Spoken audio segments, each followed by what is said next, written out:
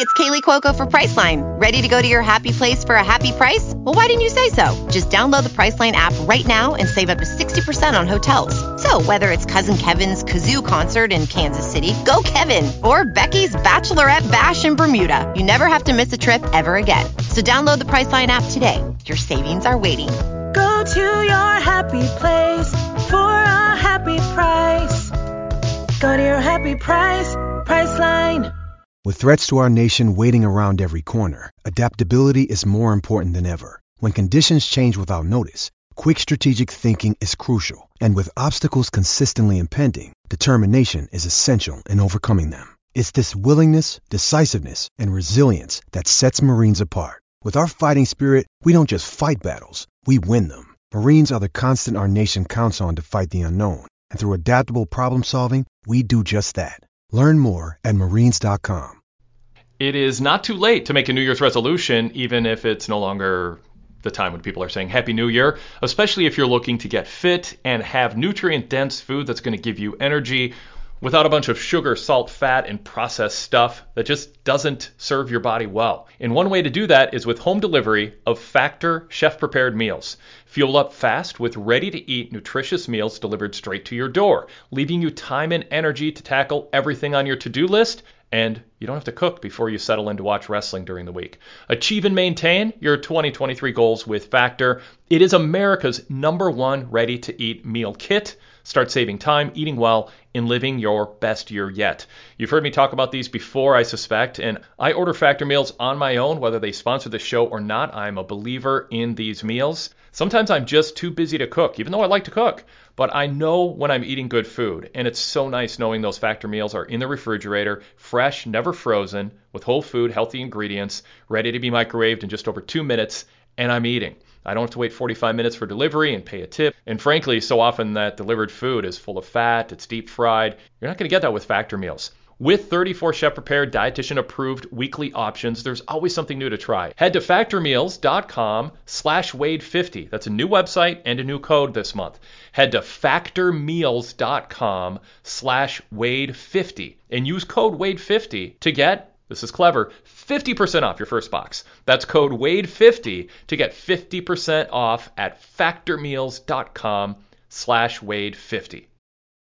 Get ahead of the postage rate increases this year with Stamps.com. It's like your own personal post office. Sign up with promo code PROGRAM for a 4-week trial, plus free postage and a free digital scale. No long-term commitments or contracts. That's Stamps.com, code PROGRAM. Deviled eggs without Duke's mayo? That's like a country song without the twang. Ah, shoot. A porch swing without the porch. Or a cookout without the grill. So if you're not making deviled eggs with Duke's, you're not making deviled eggs. Get some today and make those deviled eggs the right way. Find Duke's real, light, and flavored mayos at your local grocery store. Duke's, it's got twang. Judy was boring. Hello. Then Judy discovered ChumbaCasino.com. It's my little escape. Now Judy's the life of the party. Oh, baby, mama's bringing home the bacon. Whoa, take it easy, Judy. The Chumba life is for everybody. So go to ChumbaCasino.com and play over 100 casino-style games. Join today and play for free for your chance to redeem some serious prizes. ChumbaCasino.com. No purchase necessary. Void where prohibited by law. 18+ terms and conditions apply. See website for details.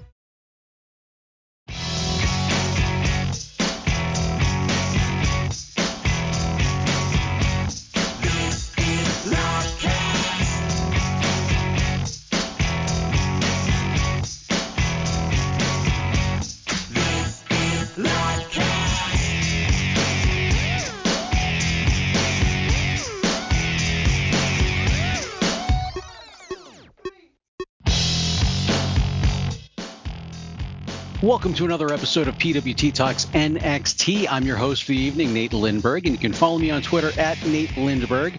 I write the NXT hits and misses, and I do have one up on pwtorch.com for you guys to check out tonight for NXT Roadblock.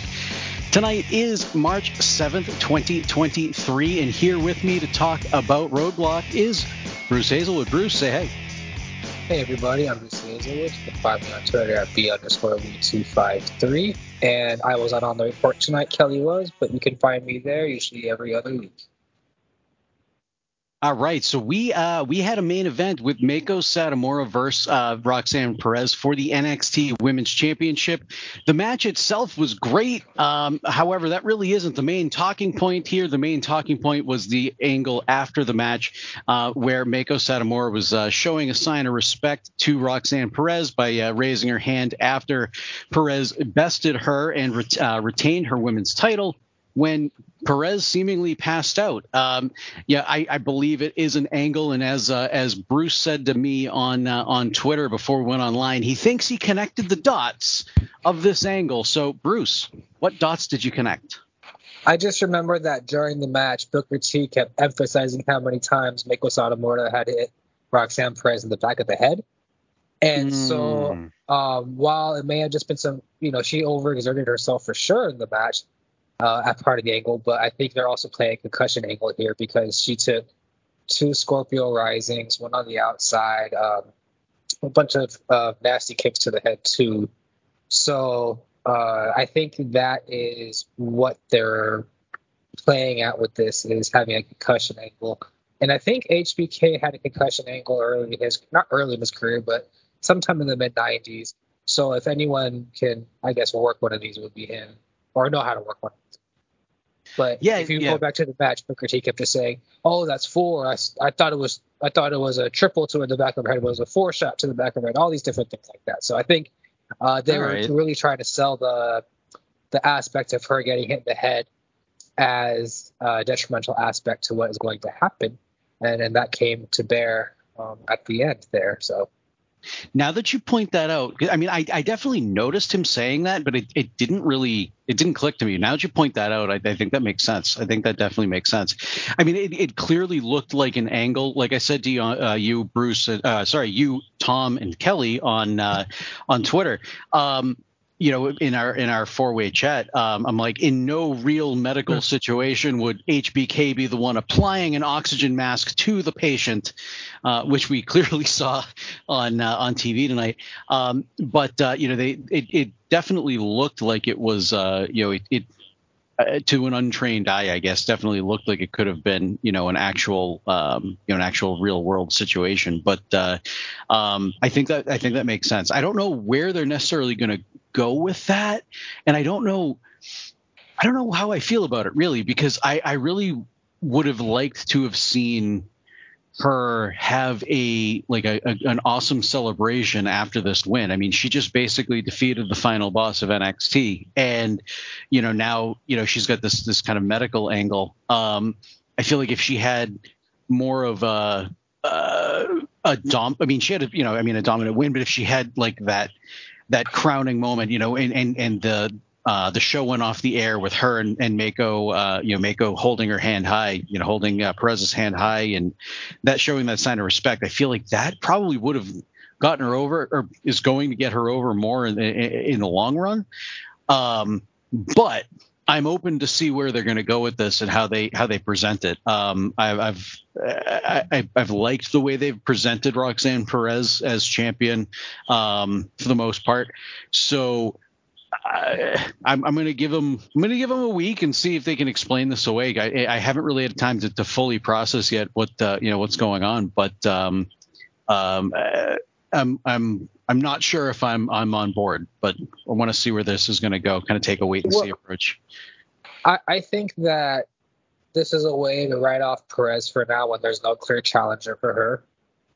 And I just hope they don't. And I hear you, but I just hope they don't have her relinquish the title either. Well, so I think this is going to be a way for them to kind of work in a number 1 contenders tournament.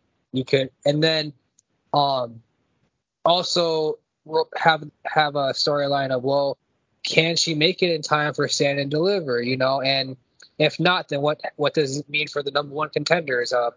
So you could have the semifinals happen 2 weeks out, so that if she is okay, you can have the match in storyline. You can have the number 1 contenders match the week on the Go Home show, or if it doesn't, or if it's storyline she's not going to make it back, then you can have that number one contenders match on Stand and Deliver. Now, I think what they could also do here is sort of, again, because he's there, kind of an HBK Razor Ramon from 95 with the IC title, only kind of a different circumstance here. Maybe they sort of have an interim champion tournament, and then after a while, and the interim championship could that final could be at Stand and Deliver to crown that champion. And then I was actually just thinking the same thing.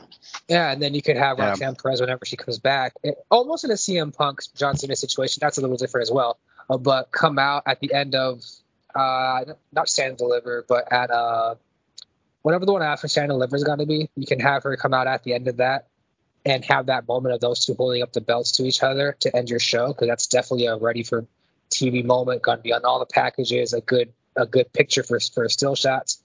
And it's not something that they've never done in NXT before. I mean, we did have the Cruiserweight interim champion for almost a year. And they do it in professional wrestling. AEW did this not too long ago as well. Oh, yeah. Champion. So it's not unheard of, yeah. Well, and if you watch MMA, if you're a fan of MMA, this happened quite frequently, especially in the early 2010s era. But I think that is how they could go, and I think it's a good call, because if you don't have a contender right there for Roxanne Perez, and you just have her come out and, okay, you could have her beating people every week, but then you're hurting who could be a contender. And then what does that do for her? I think doing this and having her – so let's talk about the match real quick, all right? So I think I don't think the match was as smooth as maybe as you did, but I think the story of the match was told well, in that Perez came in wanting to – she was a little more – physical to begin with than she was in their first match, but it still wasn't enough, and she had to learn throughout the match to keep bringing it out and keep bringing it more. And maybe because of that, she pushed through all those shots to the head when she shouldn't have. And in the end, she did get that victory with the stacked roll-up.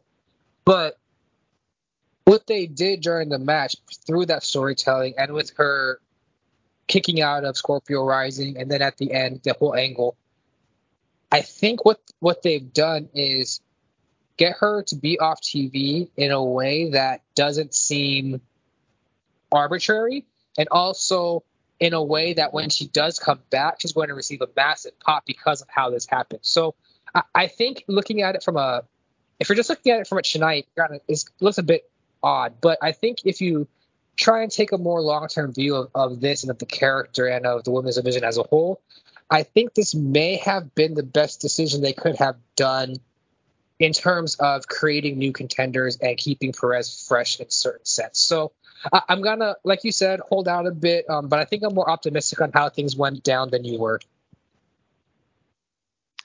I wouldn't say I'm high or low on it. I mean, it's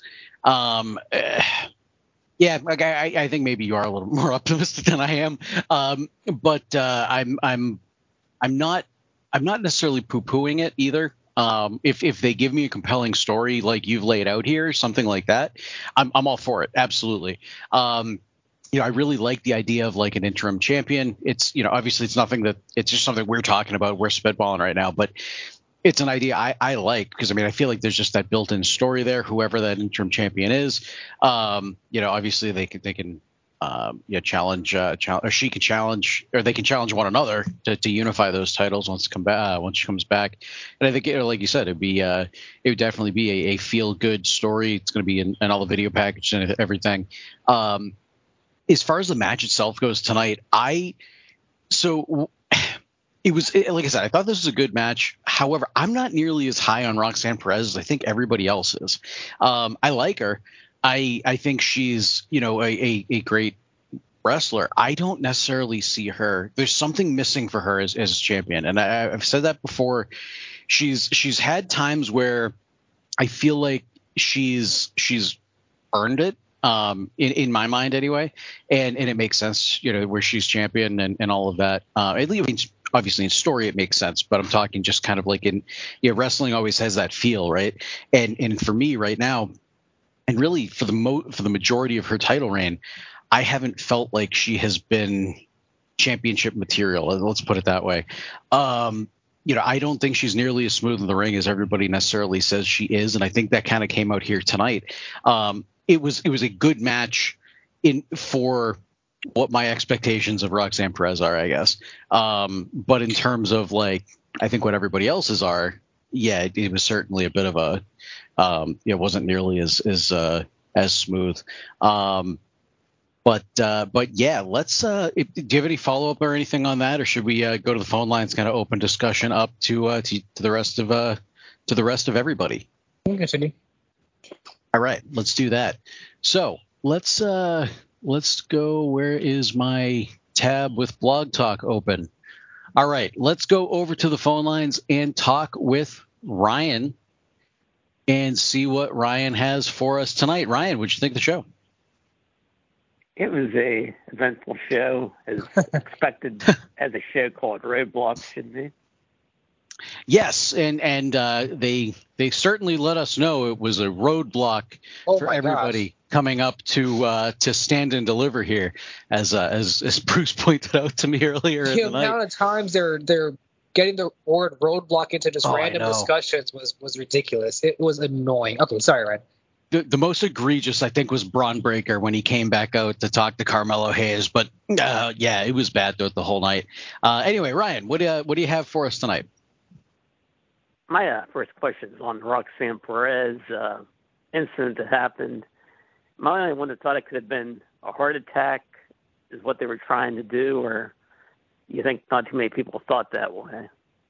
If they did that with DeMar Hamlin happening so soon in the NFL, I think that even for WWE, we criticize their lack of awareness at times, but even that's a bit too much. I think, again, with Booker T so emphatically emphasizing how much she's been hit in the back of the head, I think the story is a concussion and not a heart attack. But the fact that you're bringing it up probably means you're not the only one who thought about that. Yeah, I mean, I don't. My mind didn't necessarily go heart attack. I didn't really know what medical condition to necessarily think about. I was just kind of thinking, oh, she collapsed. I mean, that's something we've heard in wrestling many times. Somebody collapsed backstage, especially like in the early 90s, things like that. So that was kind of where my mind went. I like what Bruce laid out earlier with the concussion angle. Especially where Booker T was kind of alluding to that throughout the course of the night, or throughout the course of the match, rather.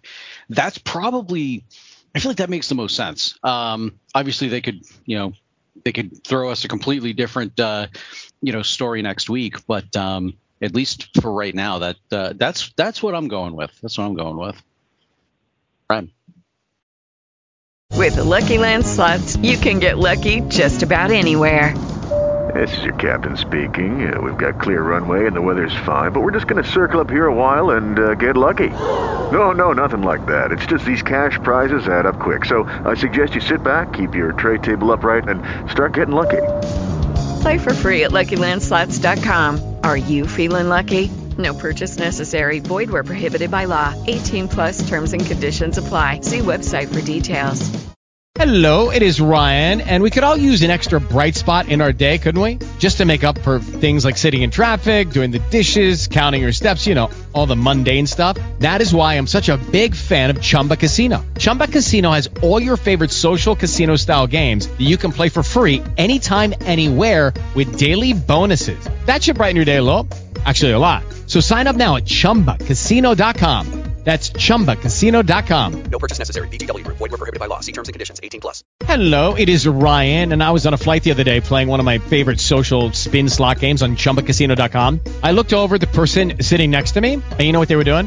They were also playing Chumba Casino. Coincidence? I think not. Everybody's loving having fun with it. Chumba Casino is home to hundreds of casino-style games that you can play for free anytime, anywhere, even at 30,000 feet. So sign up now at ChumbaCasino.com to claim your free welcome bonus. That's ChumbaCasino.com and live the Chumba life. No purchase necessary. VGW Group. Void where prohibited by law. See terms and conditions. 18+.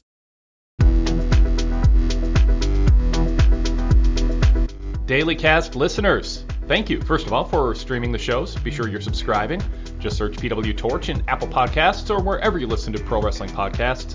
But while you're at it, if you're not yet, please subscribe to the Wade Keller Pro Wrestling Podcast and Wade Keller Pro Wrestling Post Shows. Search Wade Keller and see two logos pop up, a blue one and a red one. The red logo, the post shows, cover Raw and SmackDown each week with a fast turnaround time of a couple hours after the show's end. And also every Saturday we present a flashback to our analysis from 5 years ago that week, covering Raw. Jason Paulwell from ProWrestling.net joins me, and we analyze what happened on Raw 5 years ago. So check out that time capsule every weekend.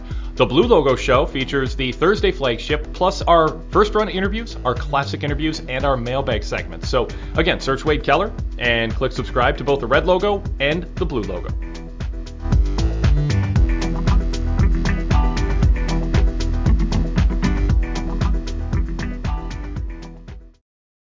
It is Ryan here, and I have a question for you. What do you do when you win? Like, are you a fist pumper, a woohooer, a hand clapper, a high fiver? I kind of like the high five, but if you want to hone in on those winning moves, check out Chumba Casino. At ChumbaCasino.com, choose from hundreds of social casino-style games for your chance to redeem serious cash prizes. There are new game releases weekly, plus free daily bonuses. So don't wait. Start having the most fun ever at ChumbaCasino.com. No purchase necessary. VGW. Void were prohibited by law. See terms and conditions. 18+. With the Lucky Land Slots, you can get lucky just about anywhere. This is your captain speaking. We've got clear runway and the weather's fine, but we're just going to circle up here a while and get lucky. No, nothing like that. It's just these cash prizes add up quick. So I suggest you sit back, keep your tray table upright, and start getting lucky. Play for free at LuckyLandSlots.com. Are you feeling lucky? No purchase necessary. Void where prohibited by law. 18+ terms and conditions apply. See website for details. With Lucky Land Slots, you can get lucky just about anywhere. Dearly beloved, we are gathered here today to... Has anyone seen the bride and groom? Sorry, we're here. We were getting lucky in the limo and we lost track of time. No, Lucky Land Casino, with cash prizes that add up quicker than a guest registry. In that case, I pronounce you lucky. Play for free at LuckyLandSlots.com. Daily bonuses are waiting. No purchase necessary. Void where prohibited by law. 18+. Terms and conditions apply. See website for details. Well, the reason I thought maybe if it is a storyline, I don't know if you remember back in the 80s, Fritz Von Erich did something similar, and I think that ended up being a heart attack. It just sort of reminded me of that incident. Sure, but you also saw her moving and talking a bit. I think for the heart attack, granted, I've never had a heart attack or seen anyone who's had a heart attack. But You're the doctor. A different kind of doctor. But I feel like that would be more evident or something, or they wouldn't be as able to just move and talk as freely like that. Yeah, no, I completely agree. I completely agree with that. If it was a heart attack, I mean, I've never witnessed anybody have one, but I mean, from what I have been told anyway, you're not really, especially for a bad one anyway, you're really not doing a whole lot of talking. Ryan, anything else for us tonight? Yeah, I have a question on that jailhouse match that opened up the show. Has that ever been done before? I know we've seen the Mountie and the Big Boss Man before do some of these in actual jail cell, and I've seen matches where, in TNA where they lock you up like in a penalty box. It's very similar to that, but I've never seen really anything where you get locked up in a real jail cell in a match. So I honestly don't know. And I tried to do a little bit of Googling on this earlier in the night, and I came up short, and I kind of just gave up and went back to writing the hits and misses because they did mention at the beginning of this match on commentary, I think it was Vic Joseph said that this was the first time in 30 years that a jailhouse match had taken place in the WWE, albeit this one be a no DQ. So I don't know what match he was alluding to. Bruce, I'm not sure if you know or if you looked it up, but I did try to actually get an answer to that, and I don't have one at the moment. Well, what match that actually was, but according to commentary, this was the second jailhouse match in WWE. I wish they would have told us, or at least given us a hint what that match was. Okay, have the question, I don't know, I've asked this question before. with the Kiana James angle, you think it could be a big body hobby, like sang her a song and now she's infatuated with him, or do you think something else is going on? I don't know, but I like that. I'm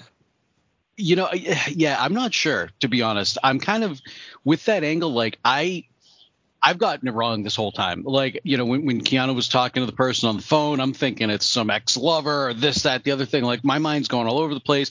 And both Kelly and Bruce are like, Nate, it's her brother. Come on, it's her brother. And I'm like, I don't think it's her brother. And it was her brother. So I'm probably not the best one to ask. But, Bruce, do you have any, any idea who, where this angle might be going? Yeah, so one, I think we're getting a Henley and Brooks love angle now after their interaction in the back and how Henley got jealous when Brooks answered the phone. Okay, I got those vibes too. I did get those vibes. I'm glad you said that.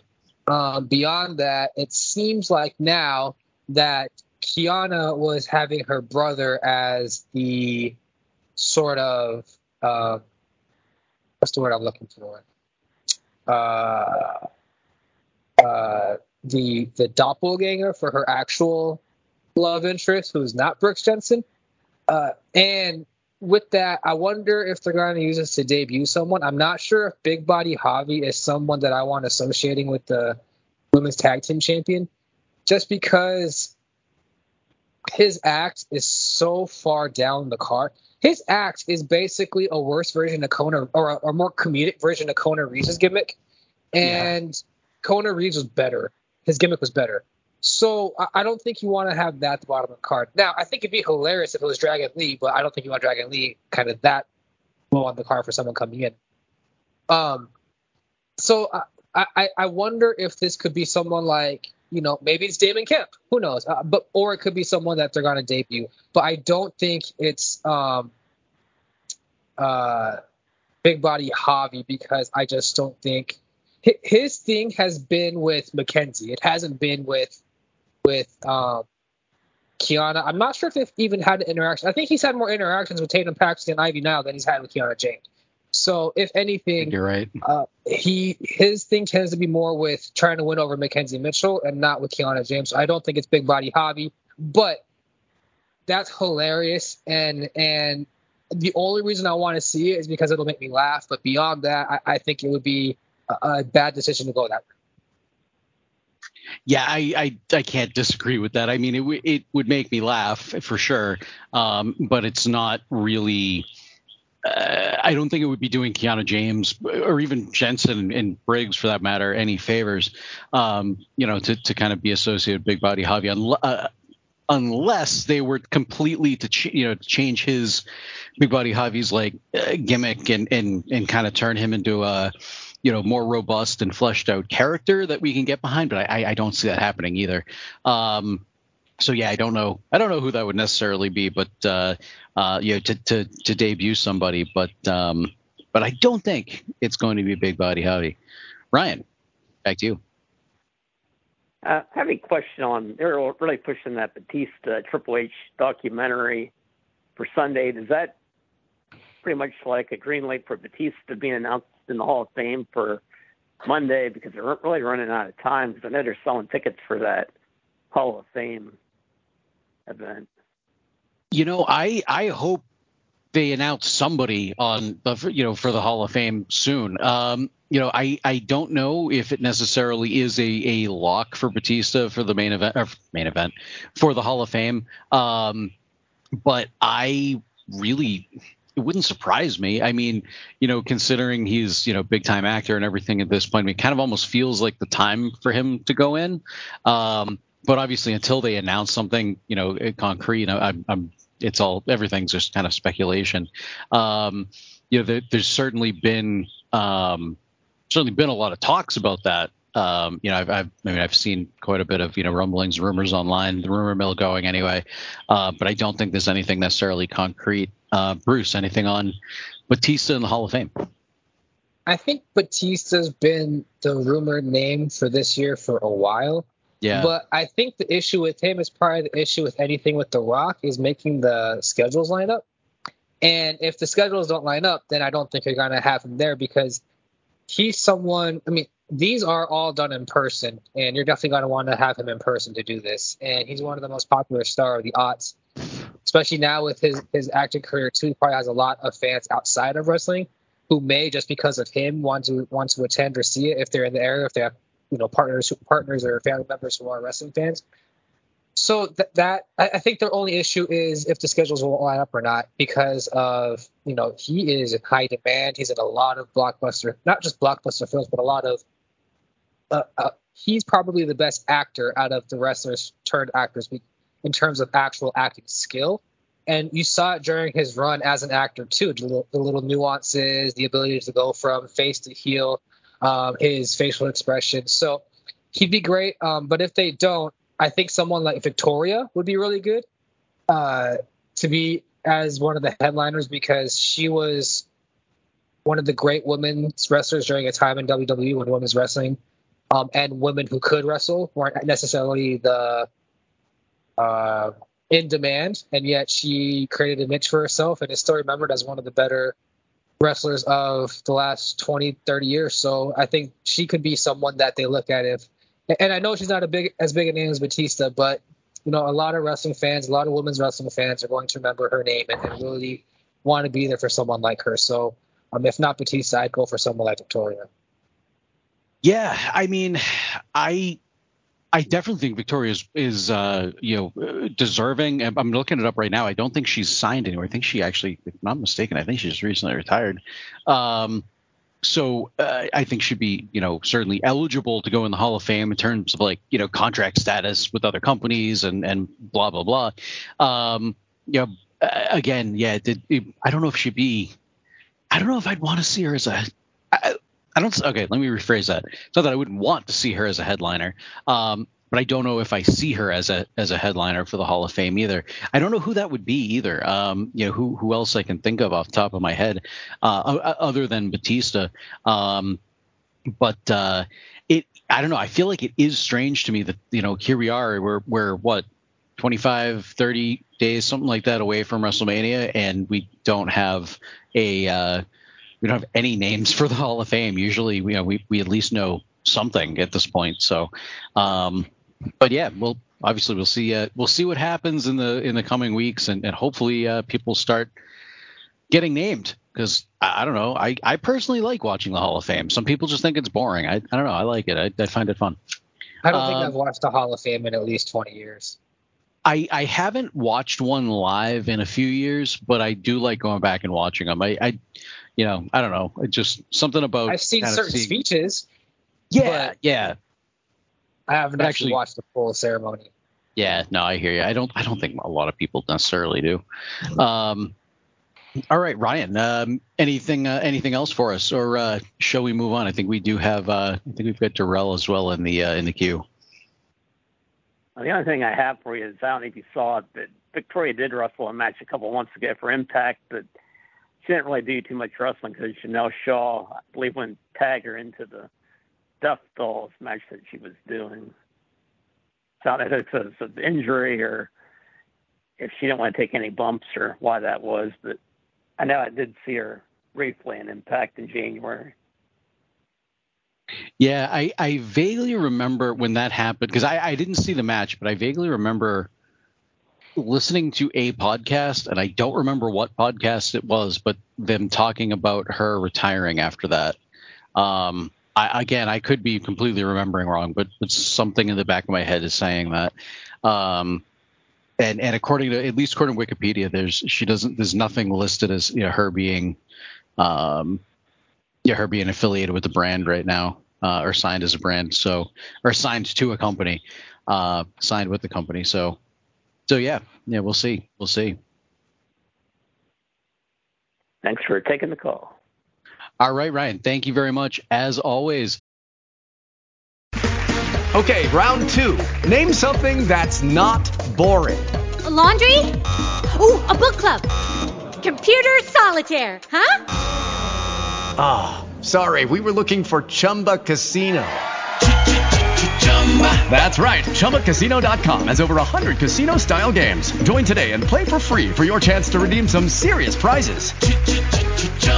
ChumbaCasino.com. No purchase necessary. Void where prohibited by law. 18 plus. Terms and conditions apply. See website for details. Hello, it is Ryan, and I was on a flight the other day playing one of my favorite social spin slot games on ChumbaCasino.com. I looked over the person sitting next to me, and you know what they were doing? They were also playing Chumba Casino. Coincidence? I think not. Everybody's loving having fun with it. Chumba Casino is home to hundreds of casino-style games that you can play for free anytime, anywhere, even at 30,000 feet. So sign up now at ChumbaCasino.com to claim your free welcome bonus. That's ChumbaCasino.com and live the Chumba life. No purchase necessary. VGW. Void where prohibited by law. See terms and conditions. 18 plus. Thanks for listening to our podcast. Did you know we also have a website? pwtorch.com. Daily news updates, editorials, and my live TV coverage covering Raw, Dynamite, and SmackDown, and my live pay-per-view coverage for WWE and AEW. Create a tab or bookmark, make it a daily stop. Visit us throughout the day, every day, to keep up on breaking news and more. That's pwtorch.com. Let's go to Darrell. Darrell, how we doing, man? What'd you think of the show? How y'all doing today? Can't complain, man. Can't complain. What you got for us? Can't complain either. Not too much, man. Trying to see what I'm going to be expecting when I go to the NXT show, WrestleMania weekend, because I got tickets to that and stand and deliver? Yes, sir. All right. Good man. Got it when it first came out, since I was going to be there, so yeah. Excellent, man. Excellent. And enjoy it. Mania. Yeah. That's awesome. But tonight, tonight to me, the show it didn't leave anything for you it wasn't memorable.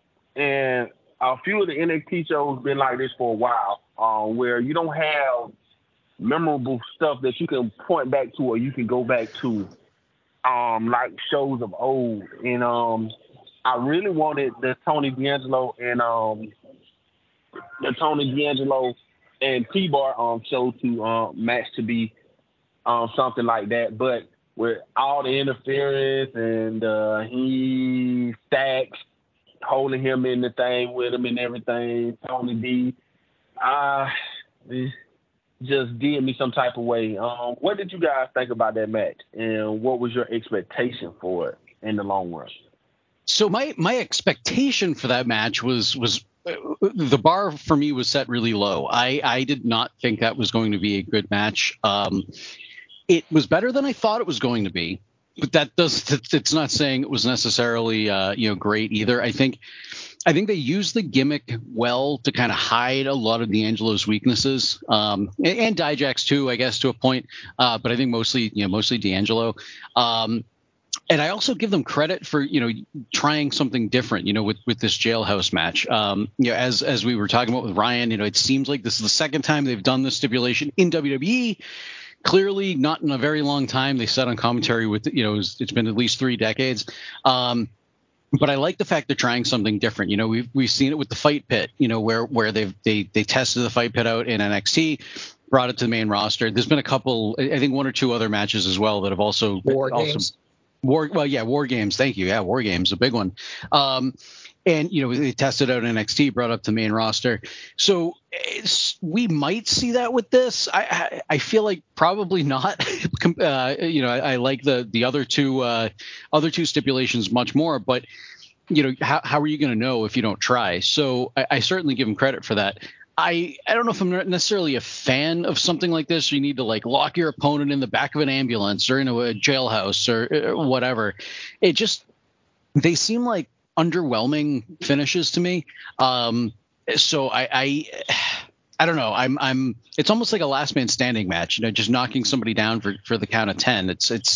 It's not very, there's not a lot of drama there. There can be, I guess, with trying to lock somebody inside of a cage or an ambulance or something, but I think it's harder to do. They did an okay job here.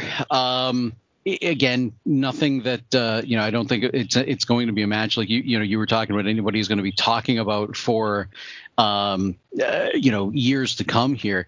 But for what they had, and what they did, it was okay. I'm glad to see D'Angelo get the win. I think he needed a strong win. I can't remember the last time he's had a very strong win over somebody. If he has exactly had, why he should have lost. Why is okay? So all right. So why do you think he should have lost then? Remember when Dijak was returning? What were we saying about what he was going to do? Dude, I don't remember what I had for breakfast this morning. His trajectory. Probably. If I don't know if I had to guess, we were probably saying he was going to stomp through people. Do you have more faith in the potential of Dijak or Tony D'Angelo? Y'all said this was gonna be a remaking of him since he was coming off of that coming off the T-bar. Yeah. So then why the hell are you having him lose to someone who hasn't won an actual feud in basically the whole time he's been there, aside from Pete Dunne? Tommaso Ciampa? And I hadn't quite gotten there yet. I was going to bring that up. I hadn't quite gotten there yet. Like I said, I was glad to see D'Angelo get a win because I feel like he's needed a win. But at the same time, I don't know what that necessarily means for Dijak here. Dijak had been very strong. I think he's been undefeated since coming back as Dijak, if I'm not mistaken. So to see him get beat by... No, he lost to Wes Lee. That's right. He did lose to Wes Lee. That's right. But to see him lose to somebody, well, yeah, not only is the second loss in a row, but then to see him lose to somebody like D'Angelo, who has just consecutively lost big match, big after big match, opportunity after opportunity, as well as Stacks. I mean, Stacks has lost the majority of his matches. And he's gone from having 8 people in his faction down to 2. So I'm not very happy to see Dijak get the loss here. That I hadn't quite finished my sentence when you chimed in, but I think we're pretty much on the same page with that. Bruce, let me throw back to you.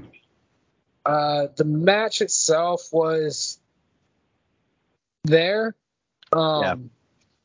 Really just reminds me of basically King of the Mountain, having the penalty box and stuff.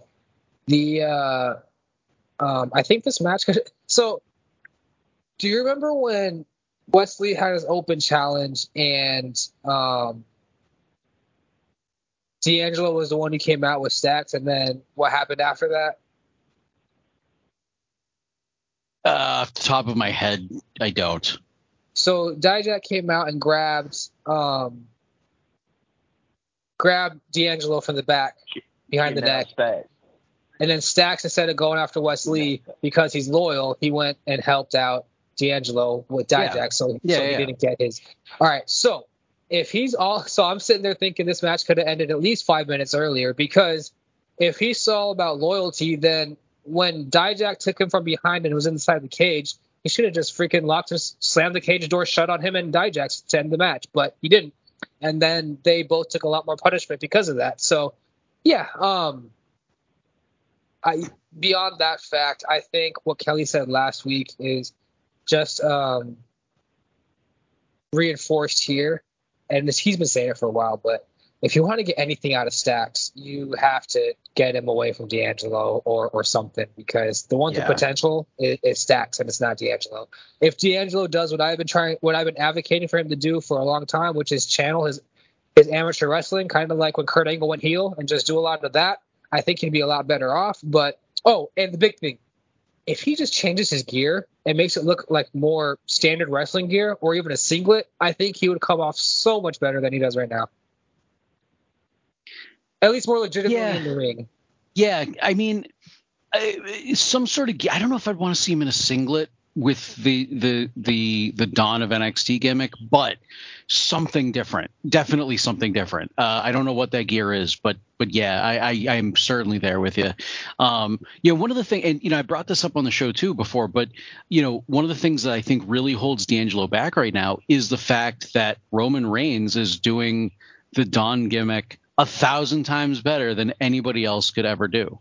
You know, this is a very watered down version of the bloodline gimmick. I mean, any sort of mafioso gimmick, I guess. But, you know, when you have the bloodline going, and that is the biggest angle in recent memory, you know, to hit the company, it's really hard. Professional wrestling for that matter. You know, that damn good point. It's really hard to follow that and try to be something like that. If, you know, and that wasn't even something that I had thought about up until, you know, maybe a couple months ago. But I think that is also something that's really holding D'Angelo back. I think he needs to pivot a bit. You know, like you said, lean into that amateur wrestling background. You know, we've talked about that a few times as well. I think that'd be a great way for him to kind of, you know, grow and develop his character. Stacks, I agree. I think he is the one with potential. Anytime I see him in the ring, I'm kind of blown away more and more by him just being the sidekick to D'Angelo. You know, D'Angelo might have a bit more charisma, but I don't know. I think Stacks could certainly hold his own. I do hope they break him off from D'Angelo sooner rather than later. Darrell, let's head back to you. Okay, and I'm surprised because you guys had stated earlier that you heard that somebody said that this was the first time that this match has ever been DQ'd. That y'all didn't remember the SummerSlam 91 match between the Monty and Big Boss Man jailhouse match. That's where they had this match. There's a reason I didn't want to remember it.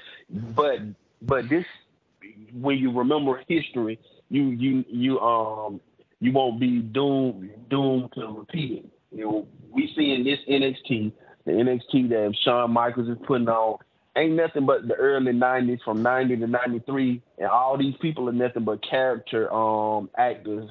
You might as well say like Repo Man and stuff like that, because Dijak is the Big Boss Man, and instead of having a Canada cop as the Monty, you're just having a criminal, a character criminal from off of one of the old Godfather movies.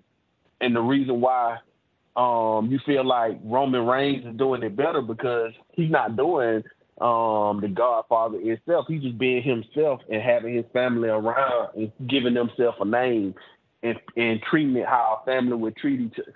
Because you have some people in the family that manipulate people. You see that in today's world when you see with like the issue with John Morant and stuff like that, where the kid started being the breadwinner. Now he go all out, and nobody in his family can tell him what to do or stop him from doing anything stupid, because he the breadwinner, he the head of the table and stuff like that. So, but other than that, another thing was, I know y'all was talking about that main event, and I know y'all was saying y'all was trying to see what it was. I was thinking that it was somebody who just gave it all and left off an exhaustion, because hopefully they weren't trying nothing with DeMar Hamlin type of incident and stuff like that. Not even playing with concussions, because I hate when people even play with concussions. But I want to know how is this is going to lead into a story with whatever they have her going into next, with Tiffany Stratton, Daddy's Girl, another character actor remake, when they had Trish Stratus playing Daddy's Girl type of character with Vince McMahon, back when Stephanie had beat her up and kicked her out and stuff like that before Trish became the Trish that people liked. So what do you guys think? How can you turn this around and turn this into a story? Because right now, her title run has been lackluster. It's not because of herself. It's because of the story that they put her in and the thing that they getting her to work off of. And I'm pretty sure she's just willing to do whatever's told. So, you know, we talked about this a little bit, you know, with where they could, you know, potentially go with this. I think it really all depends on what they do with this angle. You know, if they kind of go away that, you know, we laid out Bruce mostly laid out, you know, with like an interim champion, do some sort of it could either be an interim champion, or, you know, have it while she's off TV, have some sort of a number one contenders match, you know, or tournament to crown a number one contender for when Perez comes back. If it was going to be Tiffany, that's going to be the next contender, which, would certainly make sense. She could win. She could be the one to win, one of those matches, whether it be the number one contender or if they were to go an interim championship route. I think a number one contender would probably be the more I would tell you, if I was a betting man, I'd go with, number one contender over interim champion, I guess is what I should say. But they could certainly go either way, or come up with something completely different.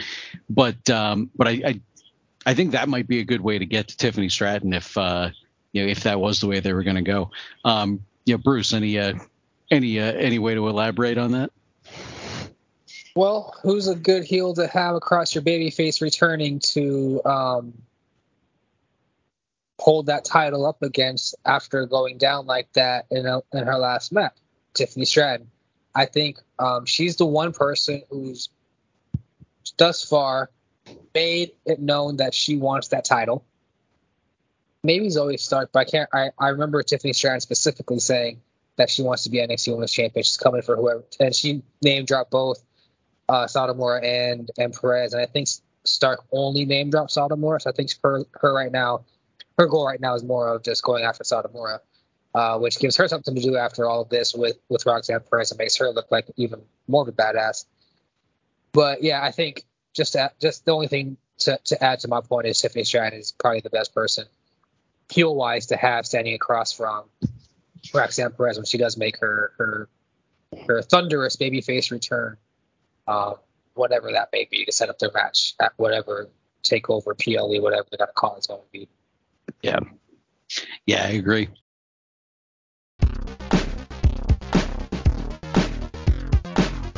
You don't have to wait for the Wade Keller Pro Wrestling Post Show to find out what I thought of Monday Night Raw and SmackDown each week. You can check out my reports that are updated live throughout Raw and SmackDown at pwtorch.com. My written report will tell you what's happening in detail in case you missed the show, and it'll also analyze key segments and give my random thoughts and quips on what I am watching as it airs. So check it out every Monday night and Tuesday night at pwtorch.com.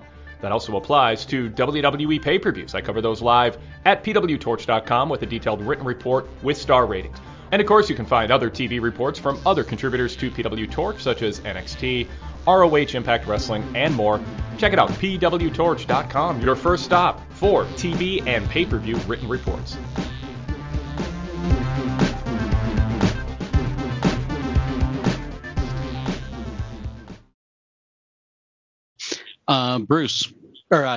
Terrell. Well, I wish they would bring in some of the people who they got waiting in the wings. Like, you got a PO champion that I think you could build around and have a lot of these people coming after that you're not doing nothing with, like Blair Davenport and something like that. So, I wish they would bring somebody like that in, more intriguing, since my favorite women champion of all time, y'all done put her with a spooky witch character that I don't even think will shake on the main roster.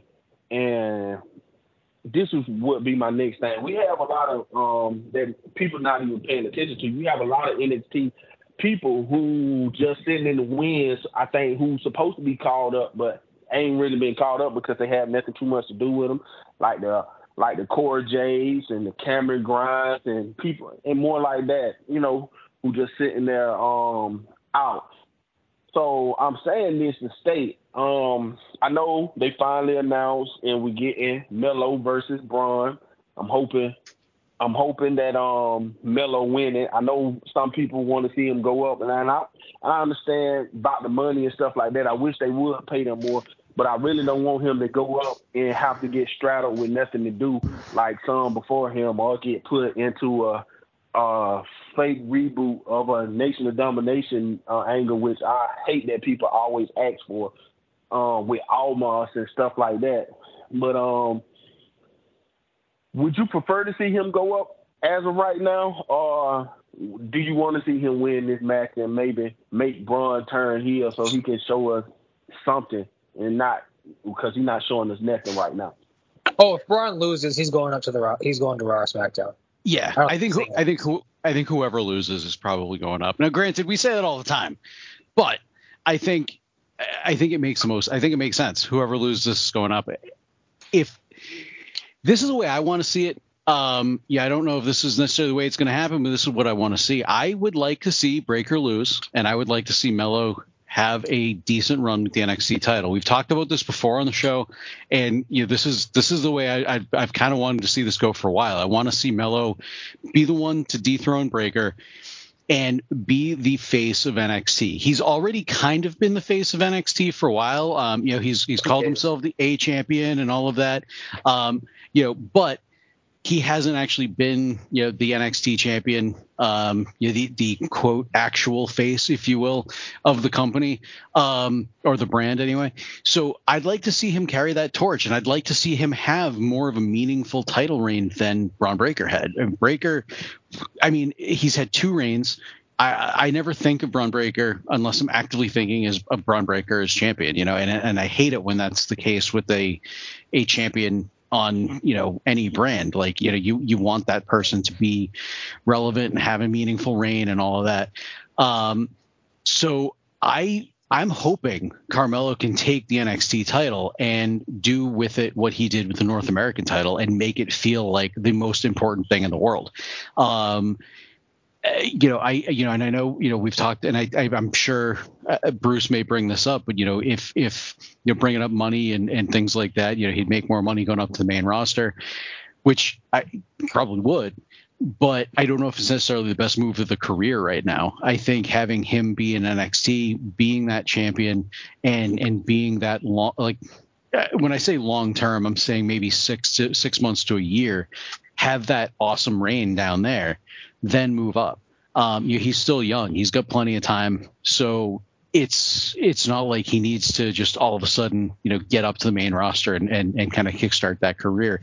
I'd like to see him be that face, be that NXT champion, and then move up, hopefully in a meaningful spot. And as long as Triple H is still in charge of creative when that happens, I'm pretty hopeful that he's going to do Carmelo right. Bruce, let me throw over to you. Do I want Carmelo to stay on NXT? I want him to be the next Johnny Gargano because that's the show that I cover, and he definitely makes the show much better. But he's definitely someone who he's a little undersized for what they used to have or what they used to like with Vince McMahon. But with Triple H at the helm, it's probably different. But he is bigger than Johnny Gargano. And beyond that, I think he has more of what makes you successful in WWE than Johnny Gargano had, in terms of he has his charisma and his presence, I think, are things that Johnny Gargano just doesn't quite have. He's definitely the better wrestler of the two, especially technically, but that's not to diminish Carmelo Hayes as a wrestler at all, because he's definitely a good wrestler.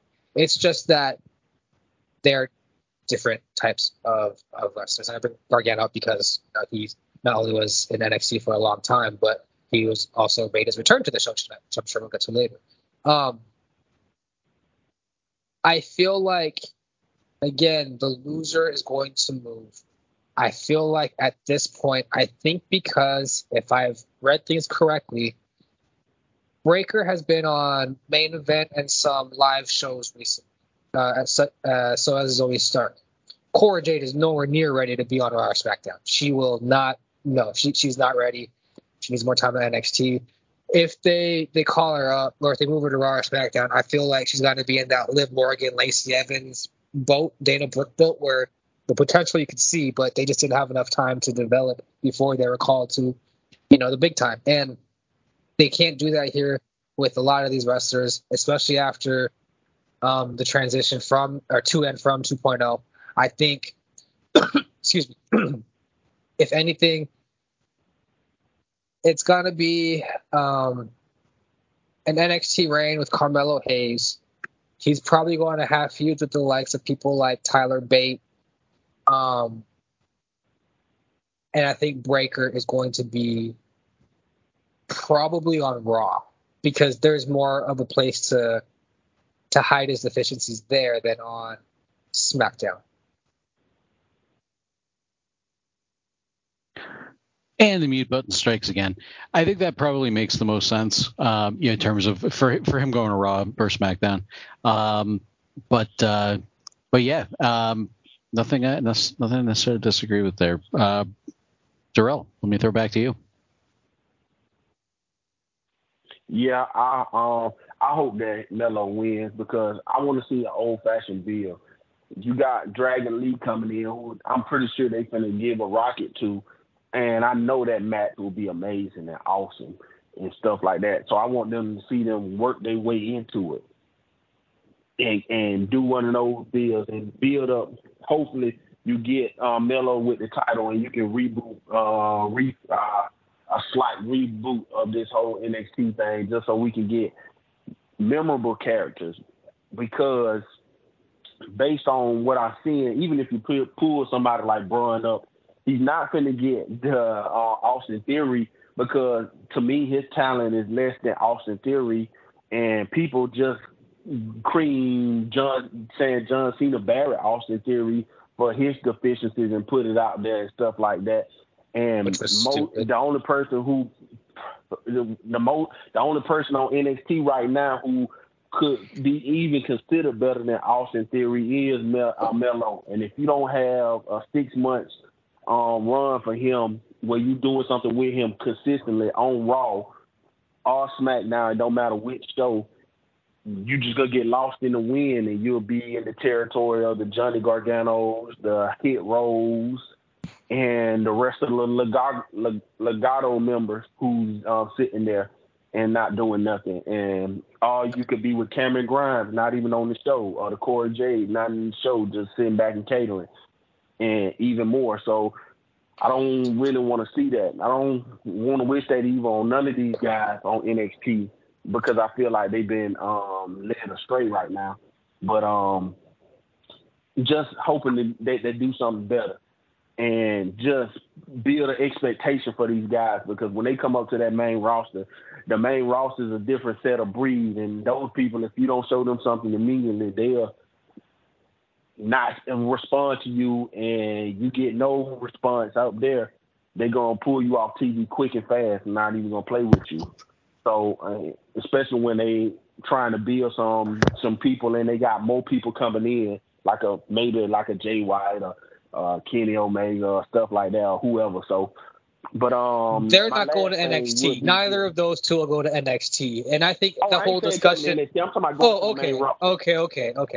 Yeah, that's what I'm saying. Nobody from NXT really will have a chance since they're bringing in outside people. So you wouldn't get that. Sure. Yeah, gotcha. Triple H there. You won't get Triple H's attention because his attention would be those guys building that top of the card, and you're transitioning from Roman Reigns. So your main focus probably going to be on probably Cody Rhodes. So you'll be left in the wind. But my last thing for you guys will be, I seen another board match from Braun Breaker. I hate that they put the Creeds with him and stuff like this. None of the stuff catching the catchphrase that they put up down the screen by where my dog at, or a dog gotta eat, or something like that, or whatever it is. He needs to stay down and get a refresh and maybe become a heel.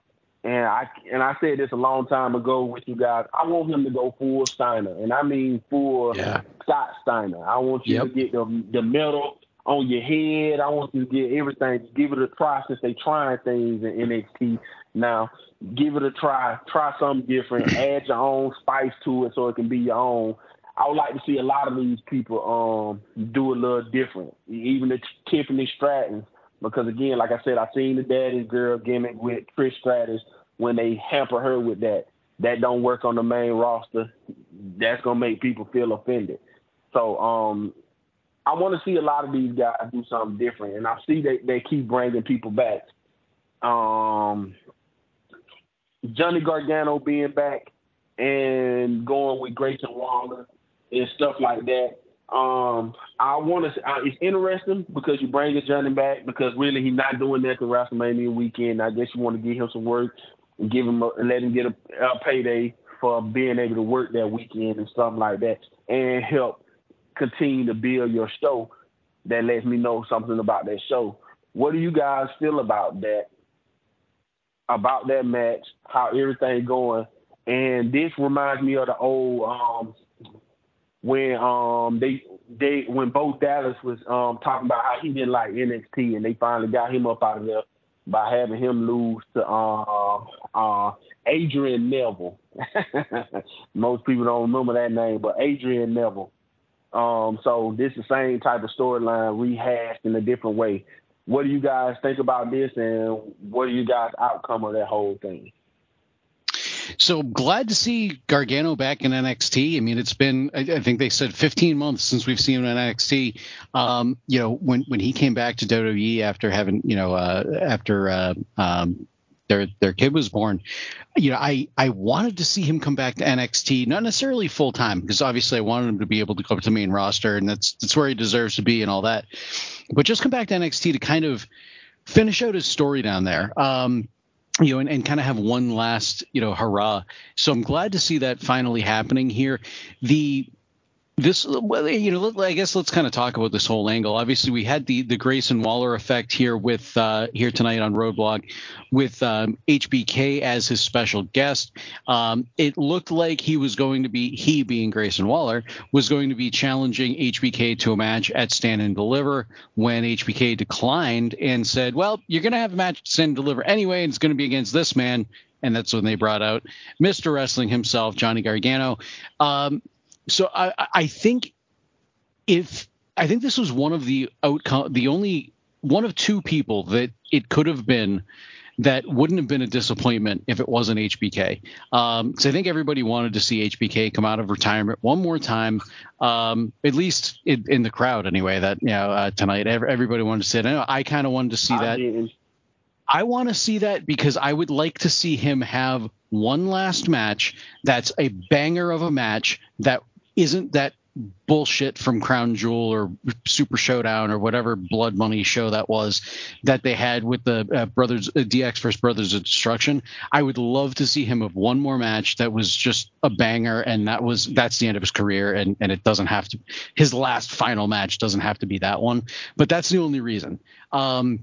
I don't think he necessarily has to do it. I don't know if he's in the physical position to actually do it, but that's why I would love to see it. And I think a lot of people kind of share that sentiment. They would like to see that as well. And I think that anybody else that would have come out to take HBK's place in that match would have been a disappointment, other than Tommaso Ciampa and Johnny Gargano. They are the faces of NXT from NXT Black and Gold. They were synonymous with NXT for years. Obviously, Ciampa, he's still sidelined. He hasn't come back from his, I forget what he just had surgery on, but he had surgery on something. He's still on the injured list. So he's obviously not ready to come back yet. But Gargano, as you said, Darrell, he's not doing anything for WrestleMania.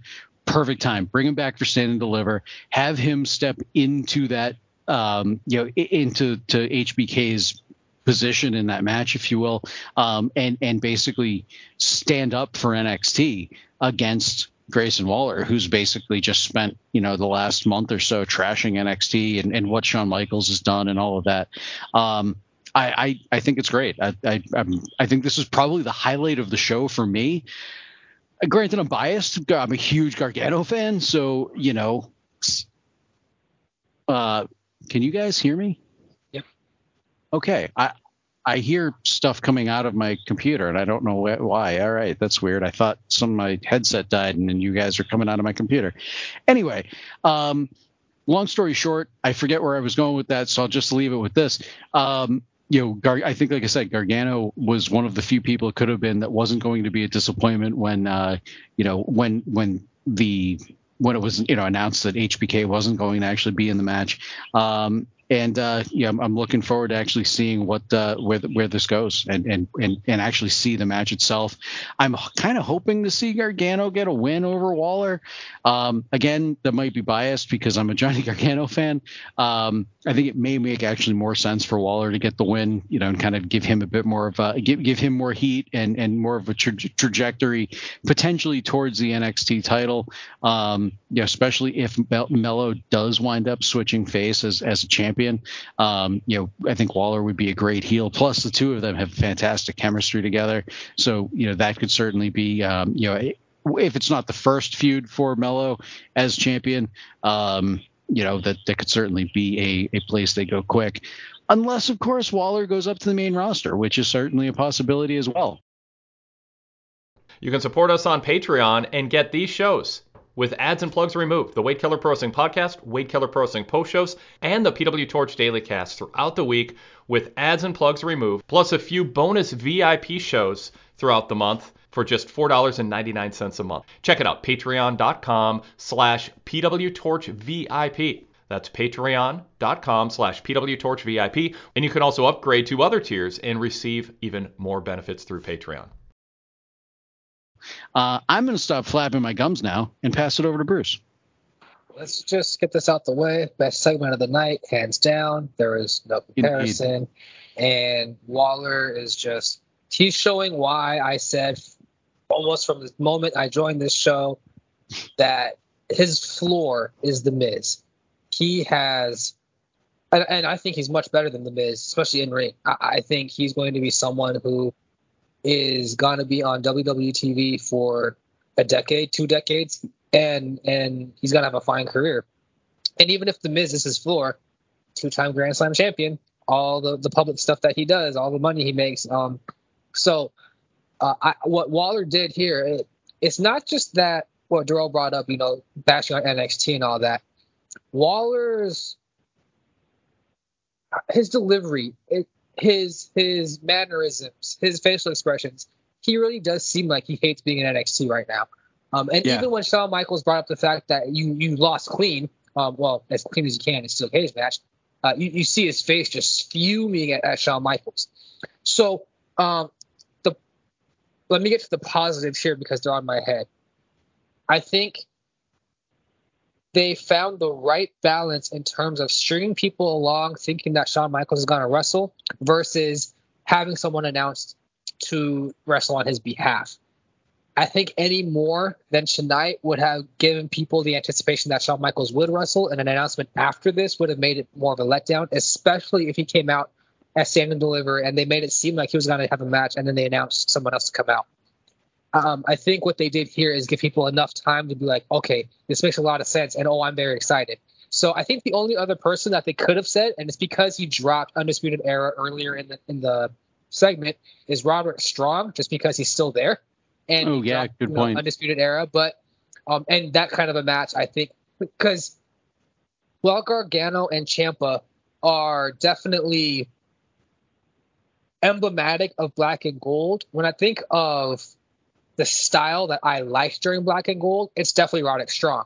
So I think he would have been a good stylistic choice in this matter. And I only bring him up again because Michaels dropped Undisputed Era in that promo or in the segment earlier before the Gargano was introduced. So I think the match is going to be fantastic. Gargano is an excellent seller, and Waller, what he does well, which is I think something he's learning from Roman Reigns, is how to be your character during a match through what you say and how you look at your opponent. And I think with him and Gargano, we're going to have a fantastic match. Waller, I just, whenever he gets in there, he seems to get better and better. More, when I say better, I mean things just seem to be a little more smooth each time with him. It doesn't seem to be as like he's thinking as much through it, and it's just more fluid. So I'm looking forward to this. Negatives, I really can't say much about how they, aside from Johnny Gargano's new music, I really can't say much about how this segment happened, played out, the end result, and what's going to happen. I guess the only question I have is, if Gargano wins, cool. I'm guessing he's going to go back. What does that mean for Waller then? Does he leave on the sour note? But then again, what happens if Waller wins? does he use that to come back to Shawn Michaels and say, I should be, I beat your chosen one. I should get the title shot next. I think the possibilities with Waller are very intriguing. And that to me is the fact that there's not just a fantastic match coming up, but those things that are making me think about what's going to happen next, I think is a great sign. And unfortunately, that's not how it is for, the Braun Breakers of the world. Darrell. Yeah, I feel like because I feel like they got him in the Seth Rollins role right now, and they be putting a lot on him to give a little flavor to matches. When he called out the locker room, I felt like they was who they showed in the crowd before was maybe trying to set up for a him versus Dragon Lee match. And I would have liked that match as an introduction to Dragon Lee. And now that he's in the locker room and he's trying to make a splash against somebody who has been fighting for championships and getting a big role right now, I felt like that would have been a better served match because you're bringing in a new guy and telling in a new story and building up a new guy for a guy who you potentially have on the way out. Since I feel like that's what kind of role that they have Grayson Waller in right now. In a Seth Rollins role, since to me, he's more of a knockoff of between a Miz flavor with trying to talk like an MJF, which I don't think he had a flavor of an MJF, but that's how he try to talk when he on the mic. So but unlike MJF, he doesn't go for low-hanging fruit. Well, he kind of did in that interview today, especially with the heart attack line. Well, as Shawn Michaels said, it's true. So I don't know if that's low-hanging fruit as much as a factual statement, whereas MJF is talking about ugly fat people in the crowd and stuff like that all the time, Pouring drinks on little kids. Exactly. Yeah, but MJF is just trying to play off of what he's seen of old Ric Flairs and stuff like that, and Gorgeous Georges and stuff like that. So it's nothing but a play off of what you've seen before. It's about how you do it and how the style that you do it.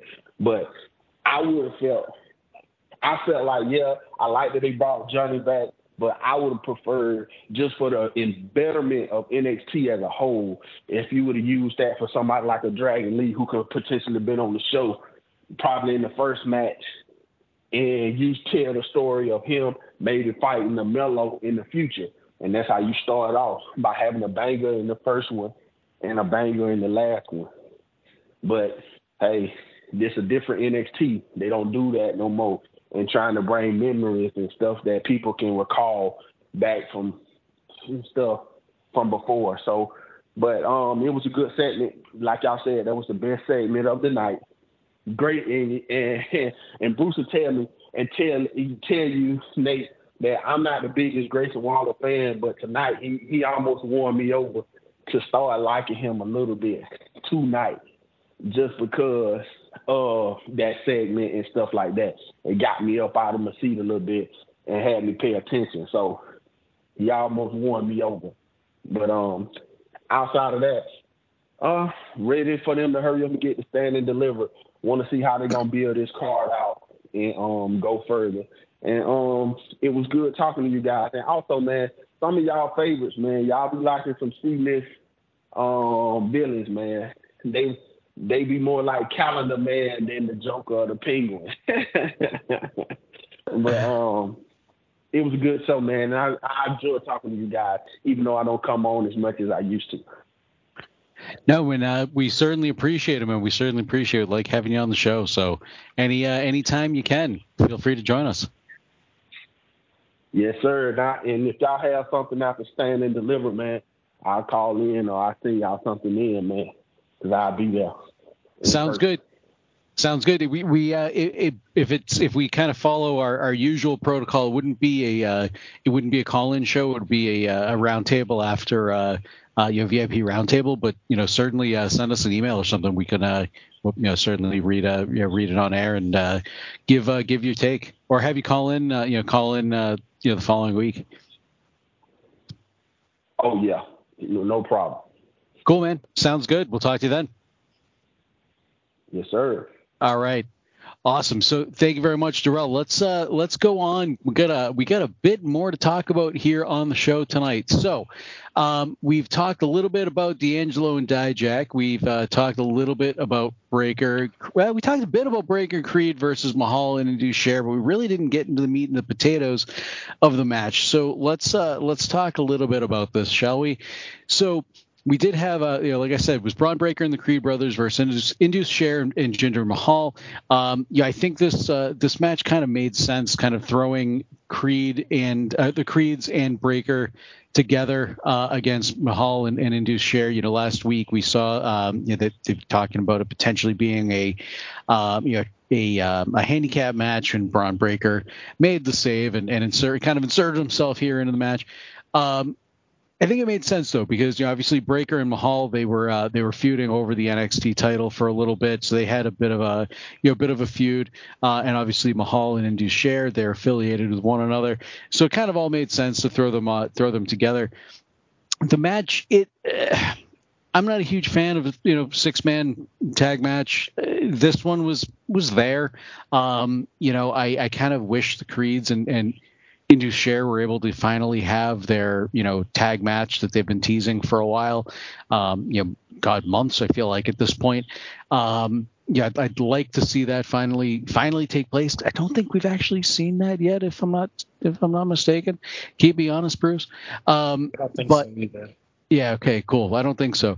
So I think that's I would have liked to see that rather than the throwing Breakker and Mahal in there. I'm hoping we can kind of see that, maybe get to see that in the future.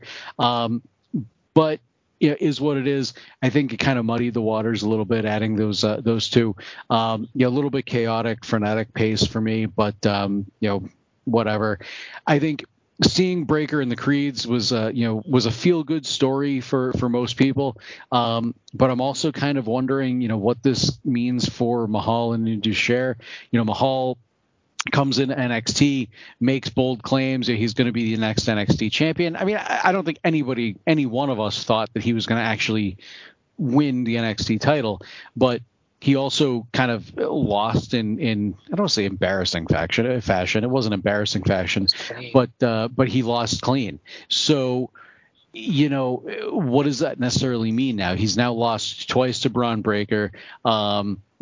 Indus-Sher, I thought they were on great trajectory coming back after they got back together. They reunited once Veer Mahan came back to NXT. So now that they've lost, I think now 2 matches, if I'm not mistaken. What does that necessarily mean for this faction? Yeah, we got a feel good Bron Breakker and Creed win, but I almost feel like it should have gone the other way to build heat with Mahal and Indus-Sher. Searching for more great pro wrestling talk? Then join me, Jason Powell, host of the free weekly Pro Wrestling Boom podcast. Each week, you'll hear the latest news and analysis from me and my team at ProWrestling.net, along with other pro wrestling media members. Plus, the Pro Wrestling Boom podcast features long-form interviews with notable names in the pro wrestling industry. Subscribe in iTunes, Stitcher, Downcast, and all your favorite secondary apps, or visit us directly at pwboom.com. Once again, that's pwboom.com. What do you think, Bruce? Oh, it definitely should have gone the other way. I hate when random teams that just form beat established teams that have been together, even if they've only been together for a short time, like Indus-Sher, they've been together for at least a couple months. So the fact that this random team that was just put together last week, because apparently the Creed brothers have no other friends in the locker room, I feel like Brutus should have been the one to take the pin here from Veer or Sangha, one of the two. I thought the match legitimately was going to end after they hit the chokeslam and lariat combo with Sangha chokeslam and Veer's lariat in the corner, because that's how they ended the match. They ended their match the week before, 2 weeks ago. So when it didn't happen there, I was surprised. Now, okay, Julius probably shouldn't be the one taking the pin, but I think Brutus is the perfect person in that out of the 3 of them to take a pin there. Agreed. I did not like this match. I thought anything you're trying to do with Indus-Sher was just stunted, if not completely diminished. What you did here with Breakker and the Creeds, I don't think helped either of the acts. Breaker coming out later in the night and his thing with Carmelo Hayes, I don't think helped either of them, which is sad to say for a Carmelo Hayes segment, but I don't think it was. Oh, and Hayes was on commentary, but I don't think he even said anything. So it was beyond the intro part. Yeah, and so I think this whole match, overall, this whole segment was just a dud. It was not good. I really wish what they would have done was rather than have Melo and Breaker in that segment later in the night, have Melo cost them the win. Have Melo interfere. Because he was on. That's what I figured was going to happen. He was on commentary. I figured he was going to get involved, cost Bron Breakker and the Creeds the win. Indus Sher, they get their win, and Bron Breakker and Carmelo Hayes start their feud. I feel like that would bring much more heat to the Melo and Breakker feud, as well as the finish to this match. It seemed weird to me. Well, look, I will say, I do like the fact that they went against the normal trope that we've become accustomed to in terms of the person at commentary interfering in the match and costing their rival the match. I'll say that. Here, I think you didn't even need to have Hayes interfere. You could have just, like Kelly wrote in his report, this basically became a tornado tag match. There really was no semblance of order, no semblance of balance. It was just, it kept evolving into everyone coming in and hitting each other. So in that context, you could have just had some miscommunication happen between the team, again, that was just put together a week ago and has never teamed before on TV. There could have been some miscommunication, and that could have allowed Brutus to be hit with whatever and take the pin. Beyond that, Vic Joseph had a terrible night on commentary. He was calling moves incorrect names. He called the Doomsday Brutus Bomb about 3 different things as he was trying to explain it. And then when you pair him with Booker T, it's just not a good combination in general.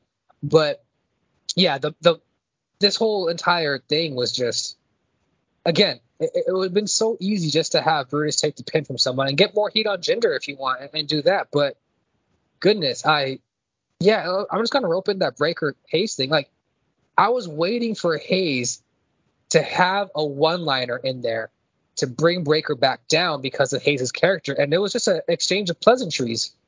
And I'm sorry, but for me, this feud was never built on an exchange of pleasantries. It was built on trying to be the best and trying to outdo each other. And sure, you could have some respect in that, but damn, I really thought with how Hayes calls himself, he's I am, and he's the A champ and all that, it really fell flat to me.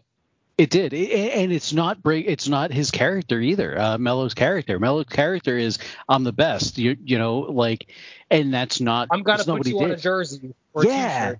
Yeah, exactly, and that's not what he did here tonight. And so I thought that was weird too. Like it.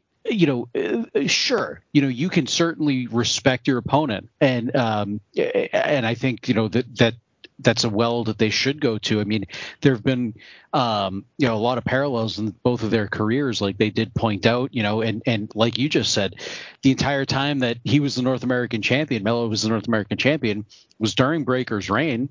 And he was constantly saying he's the better champ. He's the A champ. My championship's more important.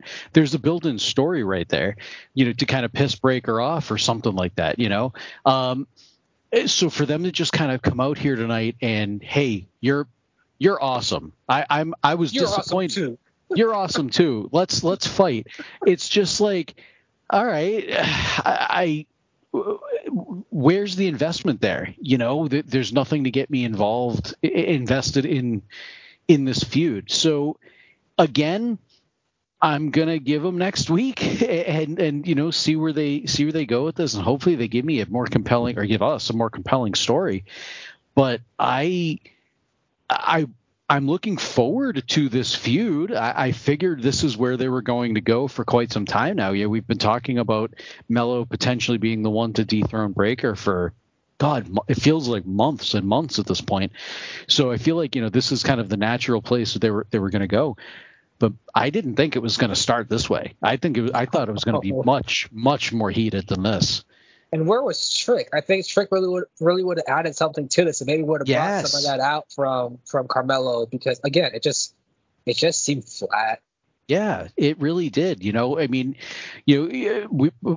Breakker is not the best talker in the world, and I feel like he out-talked Melo. And I can't believe I'm saying that. They were just both not great in this segment. I'll say that. Yeah. So, all right, let's put this segment to bed and go back to the phone lines, because we actually do have somebody else that wants to be part of the conversation, and that is area code 615. I'm sure I probably should know the phone number, but it doesn't ring a bell to me at the moment. So let me know who you are and what you thought of the show.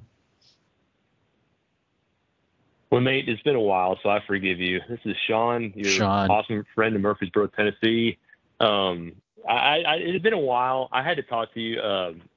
Nate, you're awesome. Bruce, you're awesome too, man. How you doing, man? It's been a while. Hey, we're all awesome. Hey, awesome. We are the Biz. No, Sean, good to hear from you, man. Good to hear from you. Glad you're calling in. Yeah, I know you guys have probably already talked about it, and I'm a little late getting in, so I forgive me if you have, but I wanted to bring it up anyway, just because I thought the main reason I've been a little behind on NXT, as far as other than listening to you guys talk about it, because I've been keeping up with the shows. I haven't been able to watch them as much as I'd like to, but I've been keeping up. And I really was, after you guys talked about going into the Grayson Waller effect tonight, I was like, I have to see this. I have to see how it goes.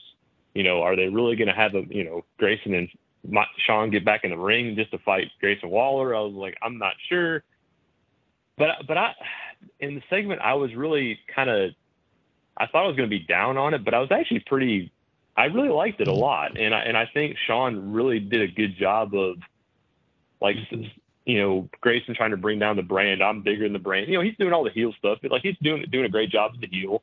And Sean's like, no, you're not the brand. You're part of the brand. You're not the brand, blah, blah, blah. And then to bring Gargano, I was not expecting that. If you're not going to have Sean, that's a good replacement in my mind to have Johnny. Again, I think Johnny and Johnny and Grayson are going to have one heck of a match. And the good thing about it is, where do you think they're going in that? Because obviously Johnny's just coming back for an NXT match, so you would assume Grayson's going to win because they want to, build him up even more if he's going to stay on it. Because I don't know. My thought was Grayson was going to move up to the main roster at some point, and I still don't know from what I've seen when that might be.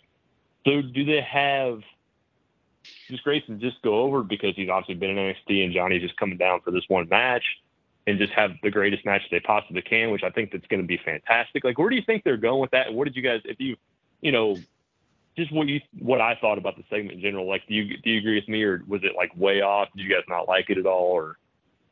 So as far as the segment goes, I was pretty high on the segment. I really like how authentic and genuine Waller comes off when he's on the mic.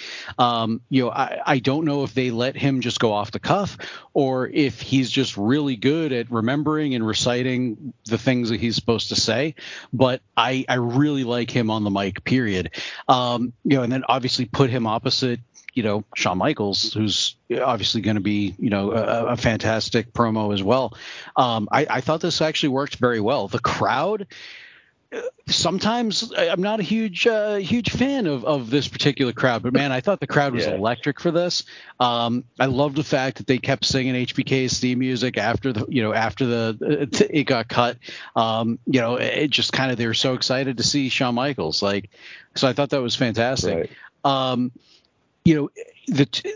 Then obviously Shawn Michaels, he's not taking any of the bullshit. He's not allowing Waller to kind of walk over him like a lot of authority figures do, which partly played into the tease of him returning to the ring, but I think also kind of made it that he's a kind of showed that he's a bit of a different leader than some.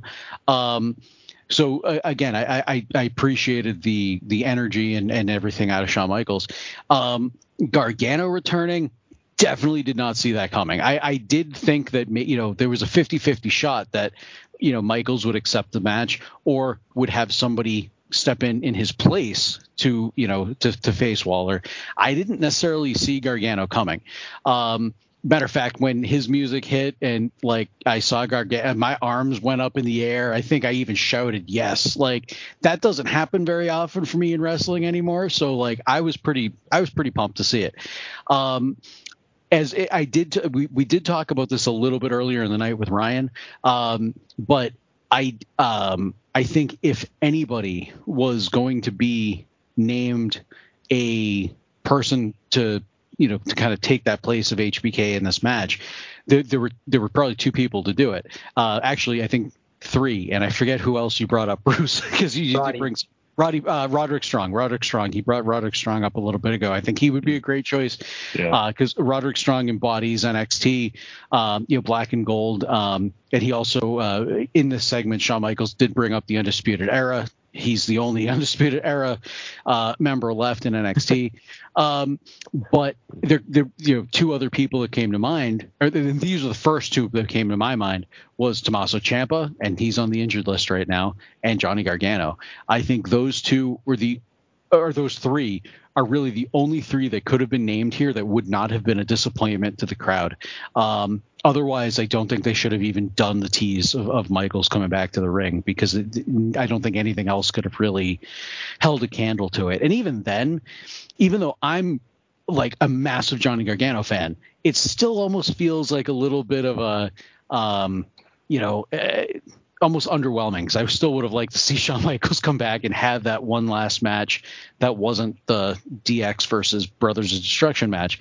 But that said, Gargano Waller, they're going to have an absolute banger of a match, and Gargano is, I think, the perfect person to kind of fight for the name, the good name of NXT. As far as where it goes after that, your guess is as good as mine at this point. I feel like Gargano is basically going to put Waller over. I don't see him coming down to NXT to necessarily win a match here, unless if it's going to just be a one-off anyway. If it's not going to be a one-off and it kind of goes a little bit, maybe we will see Gargano go over here and then Waller winds up getting a win later on. But as far as anything long-term with Gargano, I think this is really just kind of a way for him to get a payday WrestleMania weekend, because he's not necessarily doing anything on the main roster for WrestleMania. But I don't necessarily think it's going to be anything, super long-term. It's a new year, so why not treat yourself to a PW Torch VIP membership and get these shows with the ads and plugs removed, and a ton of VIP exclusive audio shows such as the new Focus on AEW and Focus on WWE series that I record throughout the week, dedicated to a focused look at WWE news and a focused look at AEW news, along with commentary, analysis, and Q&A with VIP member listeners. Plus our post-pay-per-view VIP exclusive roundtables and so much more. Plus over 35 years of archives of podcasts, radio shows, newsletters, articles.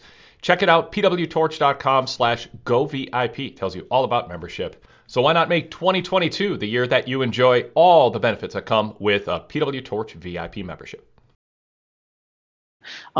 Bruce, let me throw to you. Yeah, so we've talked about this a lot, so I don't want to belabor the point too much. To answer your point about where this goes, that was my big question too, because, and I think that's the best thing coming out of this, is that there are so many questions about what happens next. You assume that Gargano would be here to put Waller over, but with this angle, I could certainly see Gargano getting the victory over Waller, and he becoming even more incensed and trying to just run, basically he's trying to get fired, basically, because he hates NXT so much. So that's definitely a possibility that could happen. I do think that the traditional role of Gargano coming down, putting over Waller, would have a story of Waller being able to rub that in Shawn Michaels' face, saying, I beat your chosen boy, your golden child. Like I said, I'm the best NXT wrestler. I'm the best. I'm the biggest superstar.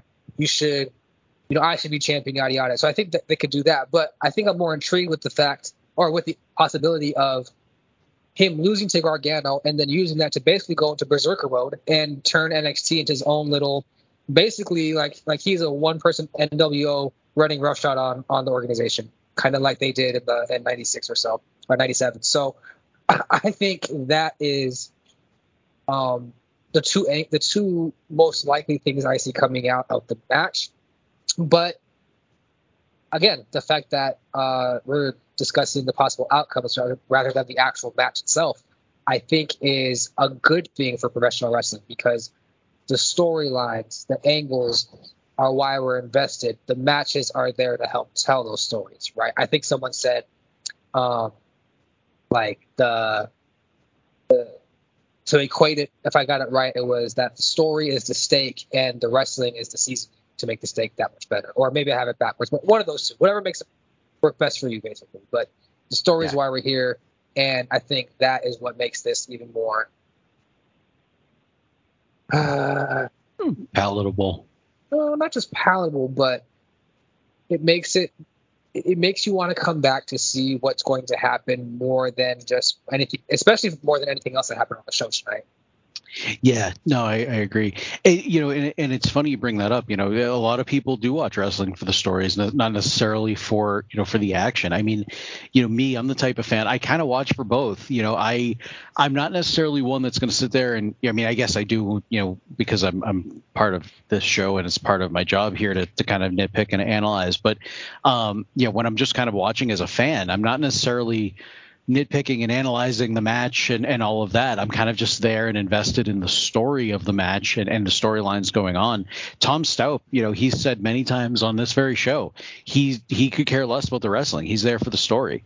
I mean, obviously he cares a little bit about the wrestling, but his primary reason for being a wrestling fan are the stories that are being told. And I think this is certainly one of the better ones, coming out of Roadblock.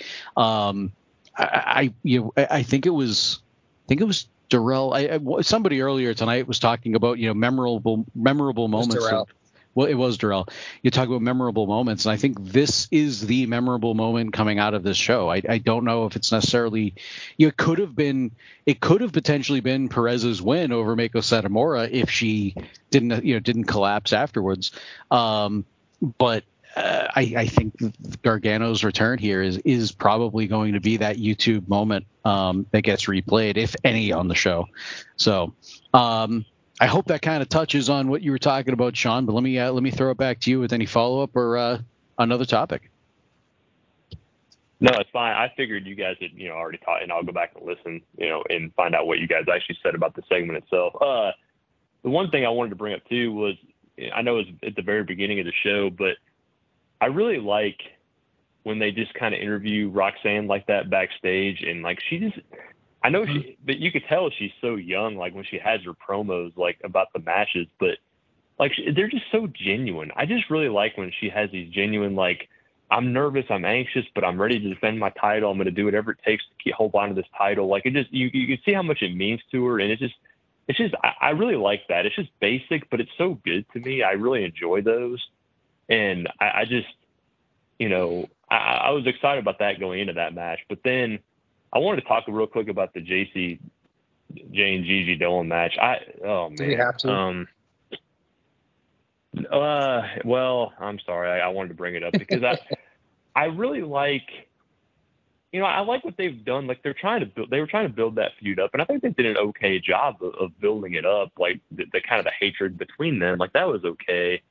But yeah, the match was just, it was not good. And I think Gigi, JC, I thought has gotten a little better. Like, it's not saying a lot, I guess. Gigi, I think, has talent. So I was just like thinking there might do something a little bit better. But the question is, how obviously you guys thought it was as bad as I did, and that's kind of unfortunate. But where do they go from here? Because I do think Gigi's the more talented of the two, but I just don't think this match helped either one of them, honestly. No, it didn't. And this is something that I've been wondering what was going to happen once they got here, because when we going back to the last pay-per-view, what was it, the Valentine's Day pay-per-view, Vengeance Day, the triple threat match that they had with Roxanne Perez, the match wasn't bad, but any time that it was just the two of them, JCJ and Gigi Dolan in the ring together, and Roxanne Perez wasn't part of that, that spot or whatever, it was clear that the two of them did not have chemistry together. Neither one of them, I feel like, is the best wrestler in the world. But get two of them together, and man, it just did not seem to work. And I felt like that was the case here tonight as well. This match, very clunky. I don't know if I would say it was as clunky as their spots during the triple threat. I'd have to go back and watch it, but it was still clunky nonetheless. What's that? It definitely felt worse watching it tonight. It felt worse. Yeah, I mean, it certainly may have been. It certainly may have been. I might have been a little bit optimistic, but like I said, I have to go back and watch it. But if it was any better, it wasn't much better. That said, this is pretty much exactly what I expected for this match to be. I feel like the offense, none of it really felt like it was, that brutal.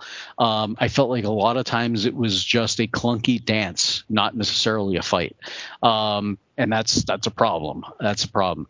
I've definitely seen that with other opponents that they've had as well. But I think when just the two of them, I don't feel like they've got chemistry together, which is surprising because I feel like where they've been a team for so long, I don't know, you're probably practicing with one another, I don't know. I mean, I've never been in a wrestling locker room outside of visiting people at a show, but so I don't necessarily know how that's going to work, but I don't know. I feel like they should have more chemistry than they actually do. It was very, very clunky. Where they go with this in the future, I just want to see the two of them get away from one another as fast as possible. I feel like, after Mandy Rose left the company, the whole Toxic Attraction thing just felt really flat. So I'm glad they kind of broke them up as pretty quickly after she left. Because Mandy was clearly the star of that faction. So I'm hoping at this point they get away from each other quick. I don't think that's going to be the case after with the post-match angle here where Jacy Jayne attacked Gigi Dolan after Gigi Dolan picked up the win. I feel like we're probably going to see at least one more match between these two, potentially at Stand and Deliver, or at least some other angle to blow this off. Because it seemed like they were going to have something else with just based on that post-match angle, but I think the best thing for them would be to get away from one another and to start growing themselves as singles competitors outside of this Toxic Attraction bubble. Because I don't think it's doing either one of them any favors right now. Bruce. Yeah. So the first thing I noted was that they didn't even give Gigi Dolan a TV entrance. So that tells you they're higher on, even though that Gigi's was horrible. I was so mad about that. JC's heel turn has been great in her character, but it did not translate to the ring. The match was not fun to watch. I think the biggest sin of this match is what Kelly wrote in his report. For a feud that was built like a blood feud, they kind of worked it like a regular ass wrestling match. And I've been saying for weeks since the breakup, JC keeps talking about being the last woman standing from Toxic Attraction. The eventual end game is going to be a last woman standing match between the two. They didn't have to have this before Stand and Deliver. They could have just written someone out with an attack somewhere, and they could have had this match scheduled and then have JC attack Gigi and ride her out for a month and then or however long, and then the 2 weeks before Stand and Deliver, have her attack JC and talk about and then cut a promo saying, you talk about being the last woman standing from Toxic Attraction. Well, you and me, Stand and Deliver, last woman standing match. I think it's all set there, but doing this made it more clunky, and they could have avoided all this just by not having the match or having some kind of as I said, injury angle or not injury angle, a beatdown angle beforehand. So I don't know. I'm just not that excited to see the rest of this. No, me either.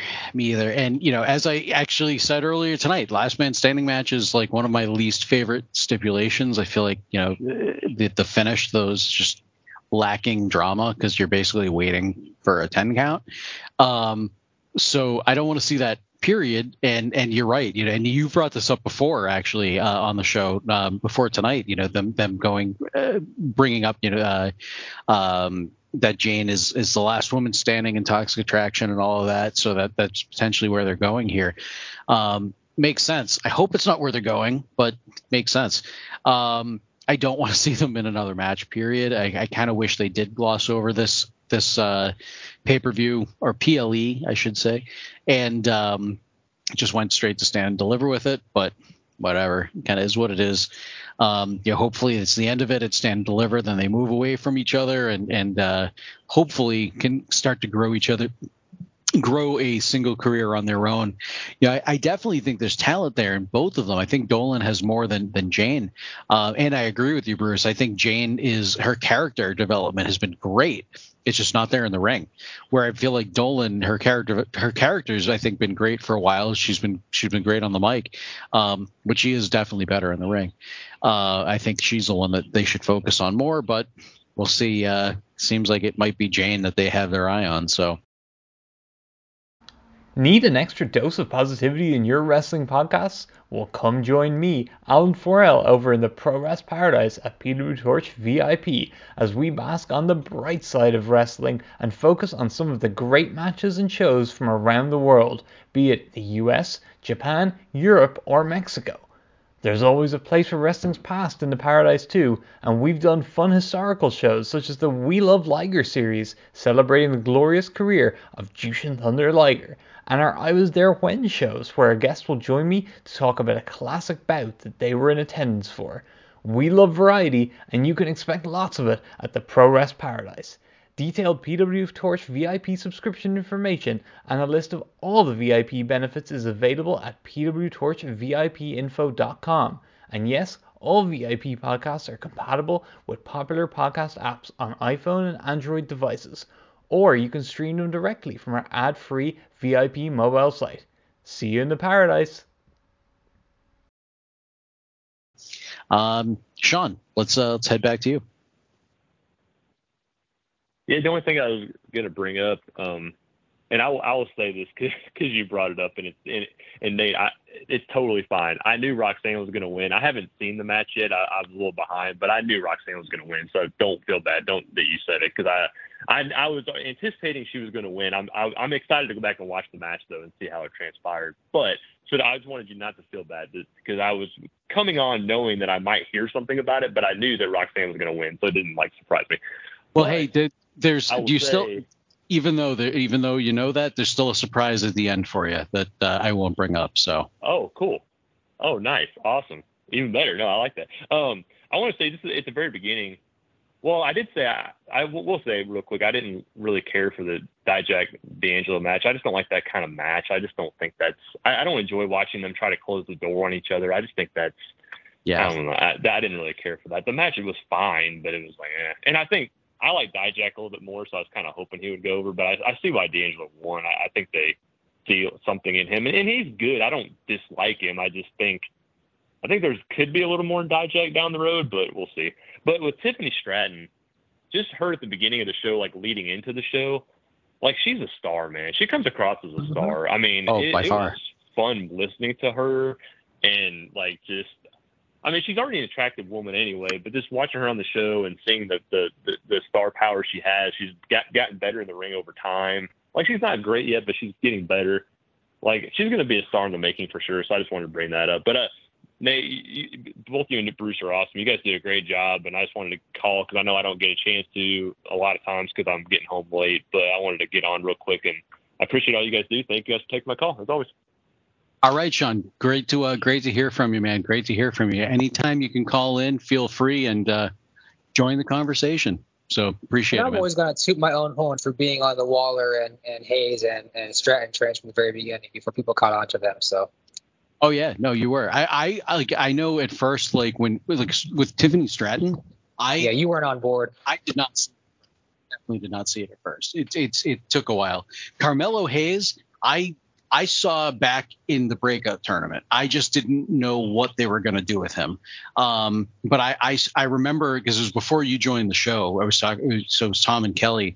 And I remember both of them going he just seems very I don't know, plain, like, and I'm like, he might seem plain, but I know the school he comes from, and I see something there. I see some, but the character development obviously didn't come until 2.0. But I do remember that first match in the breakout tournament and just being like, dude, there is something there with Mello. But I don't even remember how the hell we got there. Oh yeah, because we wanted to toot our horns. That's right. Mm-hmm. Okay, cool. There we go. All right. Toot. There we go. Horns have been tooted. So we've talked about, all right, we actually, JC Jane and Gigi Dolan, that was the next thing we were going to talk about. So perfect. So I think the last thing we haven't talked about is Andre Chase versus Joe Gacy, which also just kind of existed here on the show for me tonight. We've seen Chase University and Schism in a bit of a feud over the last few weeks. Kidnapping Thea Hale, and kind of a host of other backstage segments and things. So obviously we saw the two leaders of the factions come to blows here tonight. Joe Gacy did pick up the win over Andre Chase, which I feel like makes the most sense here. On Chase University, they are the underdogs. They're always the ones fighting from underneath to try and win. And as Duke Hudson pointed out a little bit later on in the night, they're perennial losers. They're always losing. Heck, to the point where they're giving out awards just for a single win. Kind of called themselves pathetic. So I'm kind of wondering this. I'm kind of curious to see what happens with Chase University after this segment here tonight.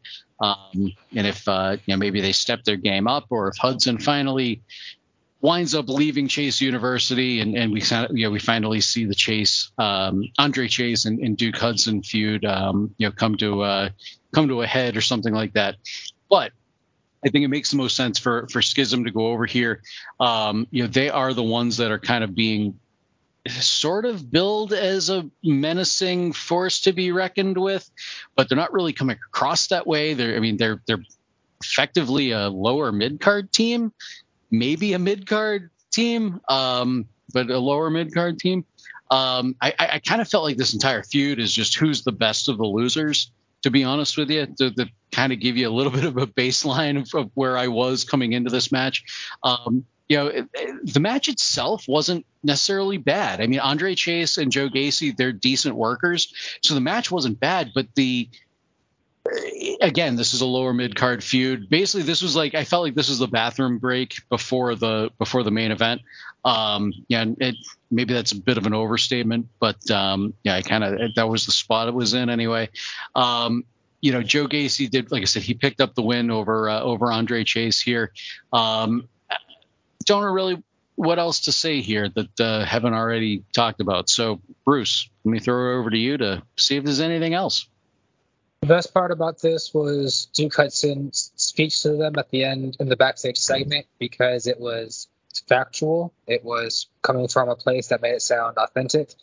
And beyond that, I thought it was notable that you could hear parts of the crowd cheering with Duke as he was just lambasting Andre Chase and Thea Hale for basically being okay with losing.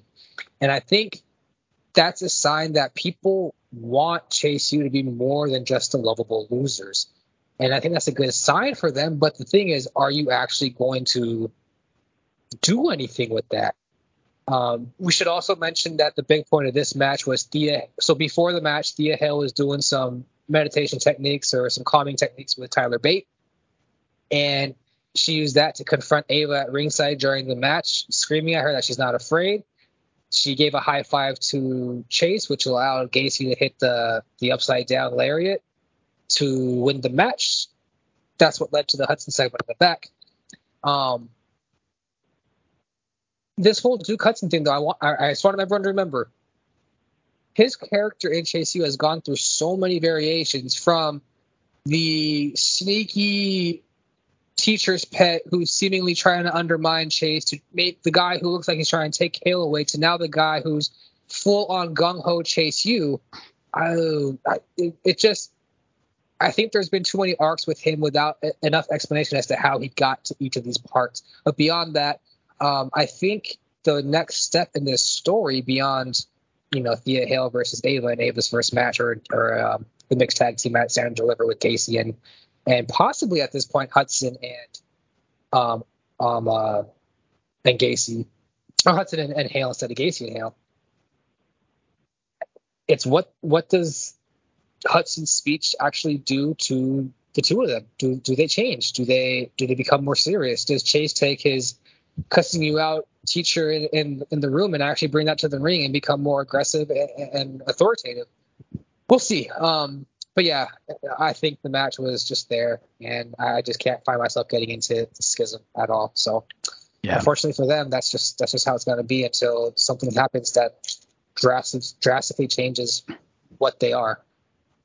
I know all I see when I look at Schism is the grizzled young vets and what they should be. It almost pains me to see them as the dyad and not as GYV. They're just so much less than they could be. But whatever, it is what it is. The faction itself, I feel like, is certainly in a better spot than it was. Before Ava Raine joined the faction. I mean, we've had, in terms of like looks and everything, with the apparel changes and things, but we're still only seeing them, maybe 2 out of 4 weeks, on NXT, and they're not necessarily in notable spots. I'd like to see. I mean, Joe Gacy at one point, he was an NXT title challenger. He was challenging Braun Breaker, and now, like I said, I mean, he's kind of a lower mid carder. He's the leader of a lower mid card stable. So I would, if they're going to continue on with Schism, they need to do something to get us to care more about them. Because I'm right there with you. That there's really not much that they're doing with Schism right now to actually make anybody invested whatsoever. So I don't know. And you'd think with somebody like Ava Raine, the Rock's daughter, they would want to give a little bit more prominence to that. I don't know. I don't know. Maybe not. Especially if she's not ready for that spot. But if they're putting her on TV in a stable, they must feel like she's ready for a spot. So I don't know. I capitalize on it. I don't know. They might have their reasons for it, but that's at least my 2 cents anyway. All right. With that, I think that is going to bring us to the end of our show. So I am Nate Lindberg. You can follow me on Twitter at Nate Lindberg. I write the NXT hits and misses. And as I said earlier tonight, I do have one up on pwtorch.com for NXT Roadblock. One thing I did forget to say earlier in the night, and I really should bring this up at the beginning of the show. If you want to be part of the show, as our callers were tonight, you can get a hold of us, 515-605-9345. Press 1 to enter our caller queue, or you can email us, pwtorchnxt@gmail.com. Bruce, who are you? Bruce E. Hazelwood. Find me on Twitter at B_Lee253. All right, guys. With that, we will see you next week. Take care. PW Torch is now on YouTube. Check out our relaunched, revamped, and reinvigorated YouTube channel after many years sitting dormant, collecting dust. And now it's back, shinier, brighter. It smells better. It's our PW Torch YouTube channel. And you can check out daily news updates, the weekly fireside chat with Tyler Sage and Zach Cadorn, and my Keller commentaries. The first Keller commentary was my rebooking of WrestleMania 38's lineup. I used all the same wrestlers, but none of the same matches. And I tried to make a better 2-night event. Decide for yourself. Go check it out. YouTube.com/PWTorch. And be sure to hit subscribe and like our videos.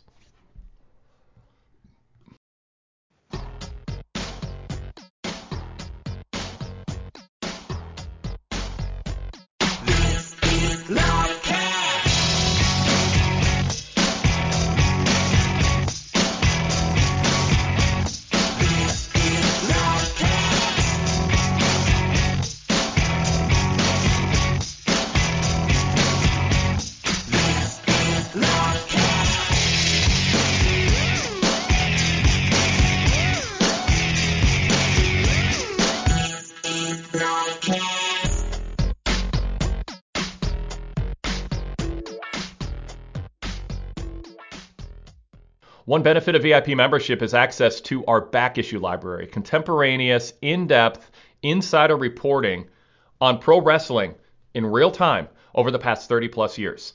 And throughout the year 2022, we're going to begin our march through the year 2002 with back issues posted each week in PDF and all text formats. You can read it in a PDF format with our original magazine/newsletter style layout on your screen and flip through the pages, or you can read a straightforward all-text format on your phone or tablet or laptop. The back issues early in 2002 covered the arrival of Scott Hall, Kevin Nash, and Hulk Hogan to WWE and all the controversy that came with them, plus my cover story that broke the news on the planned launch by Jerry and Jeff Jarrett of a promotion called TNA.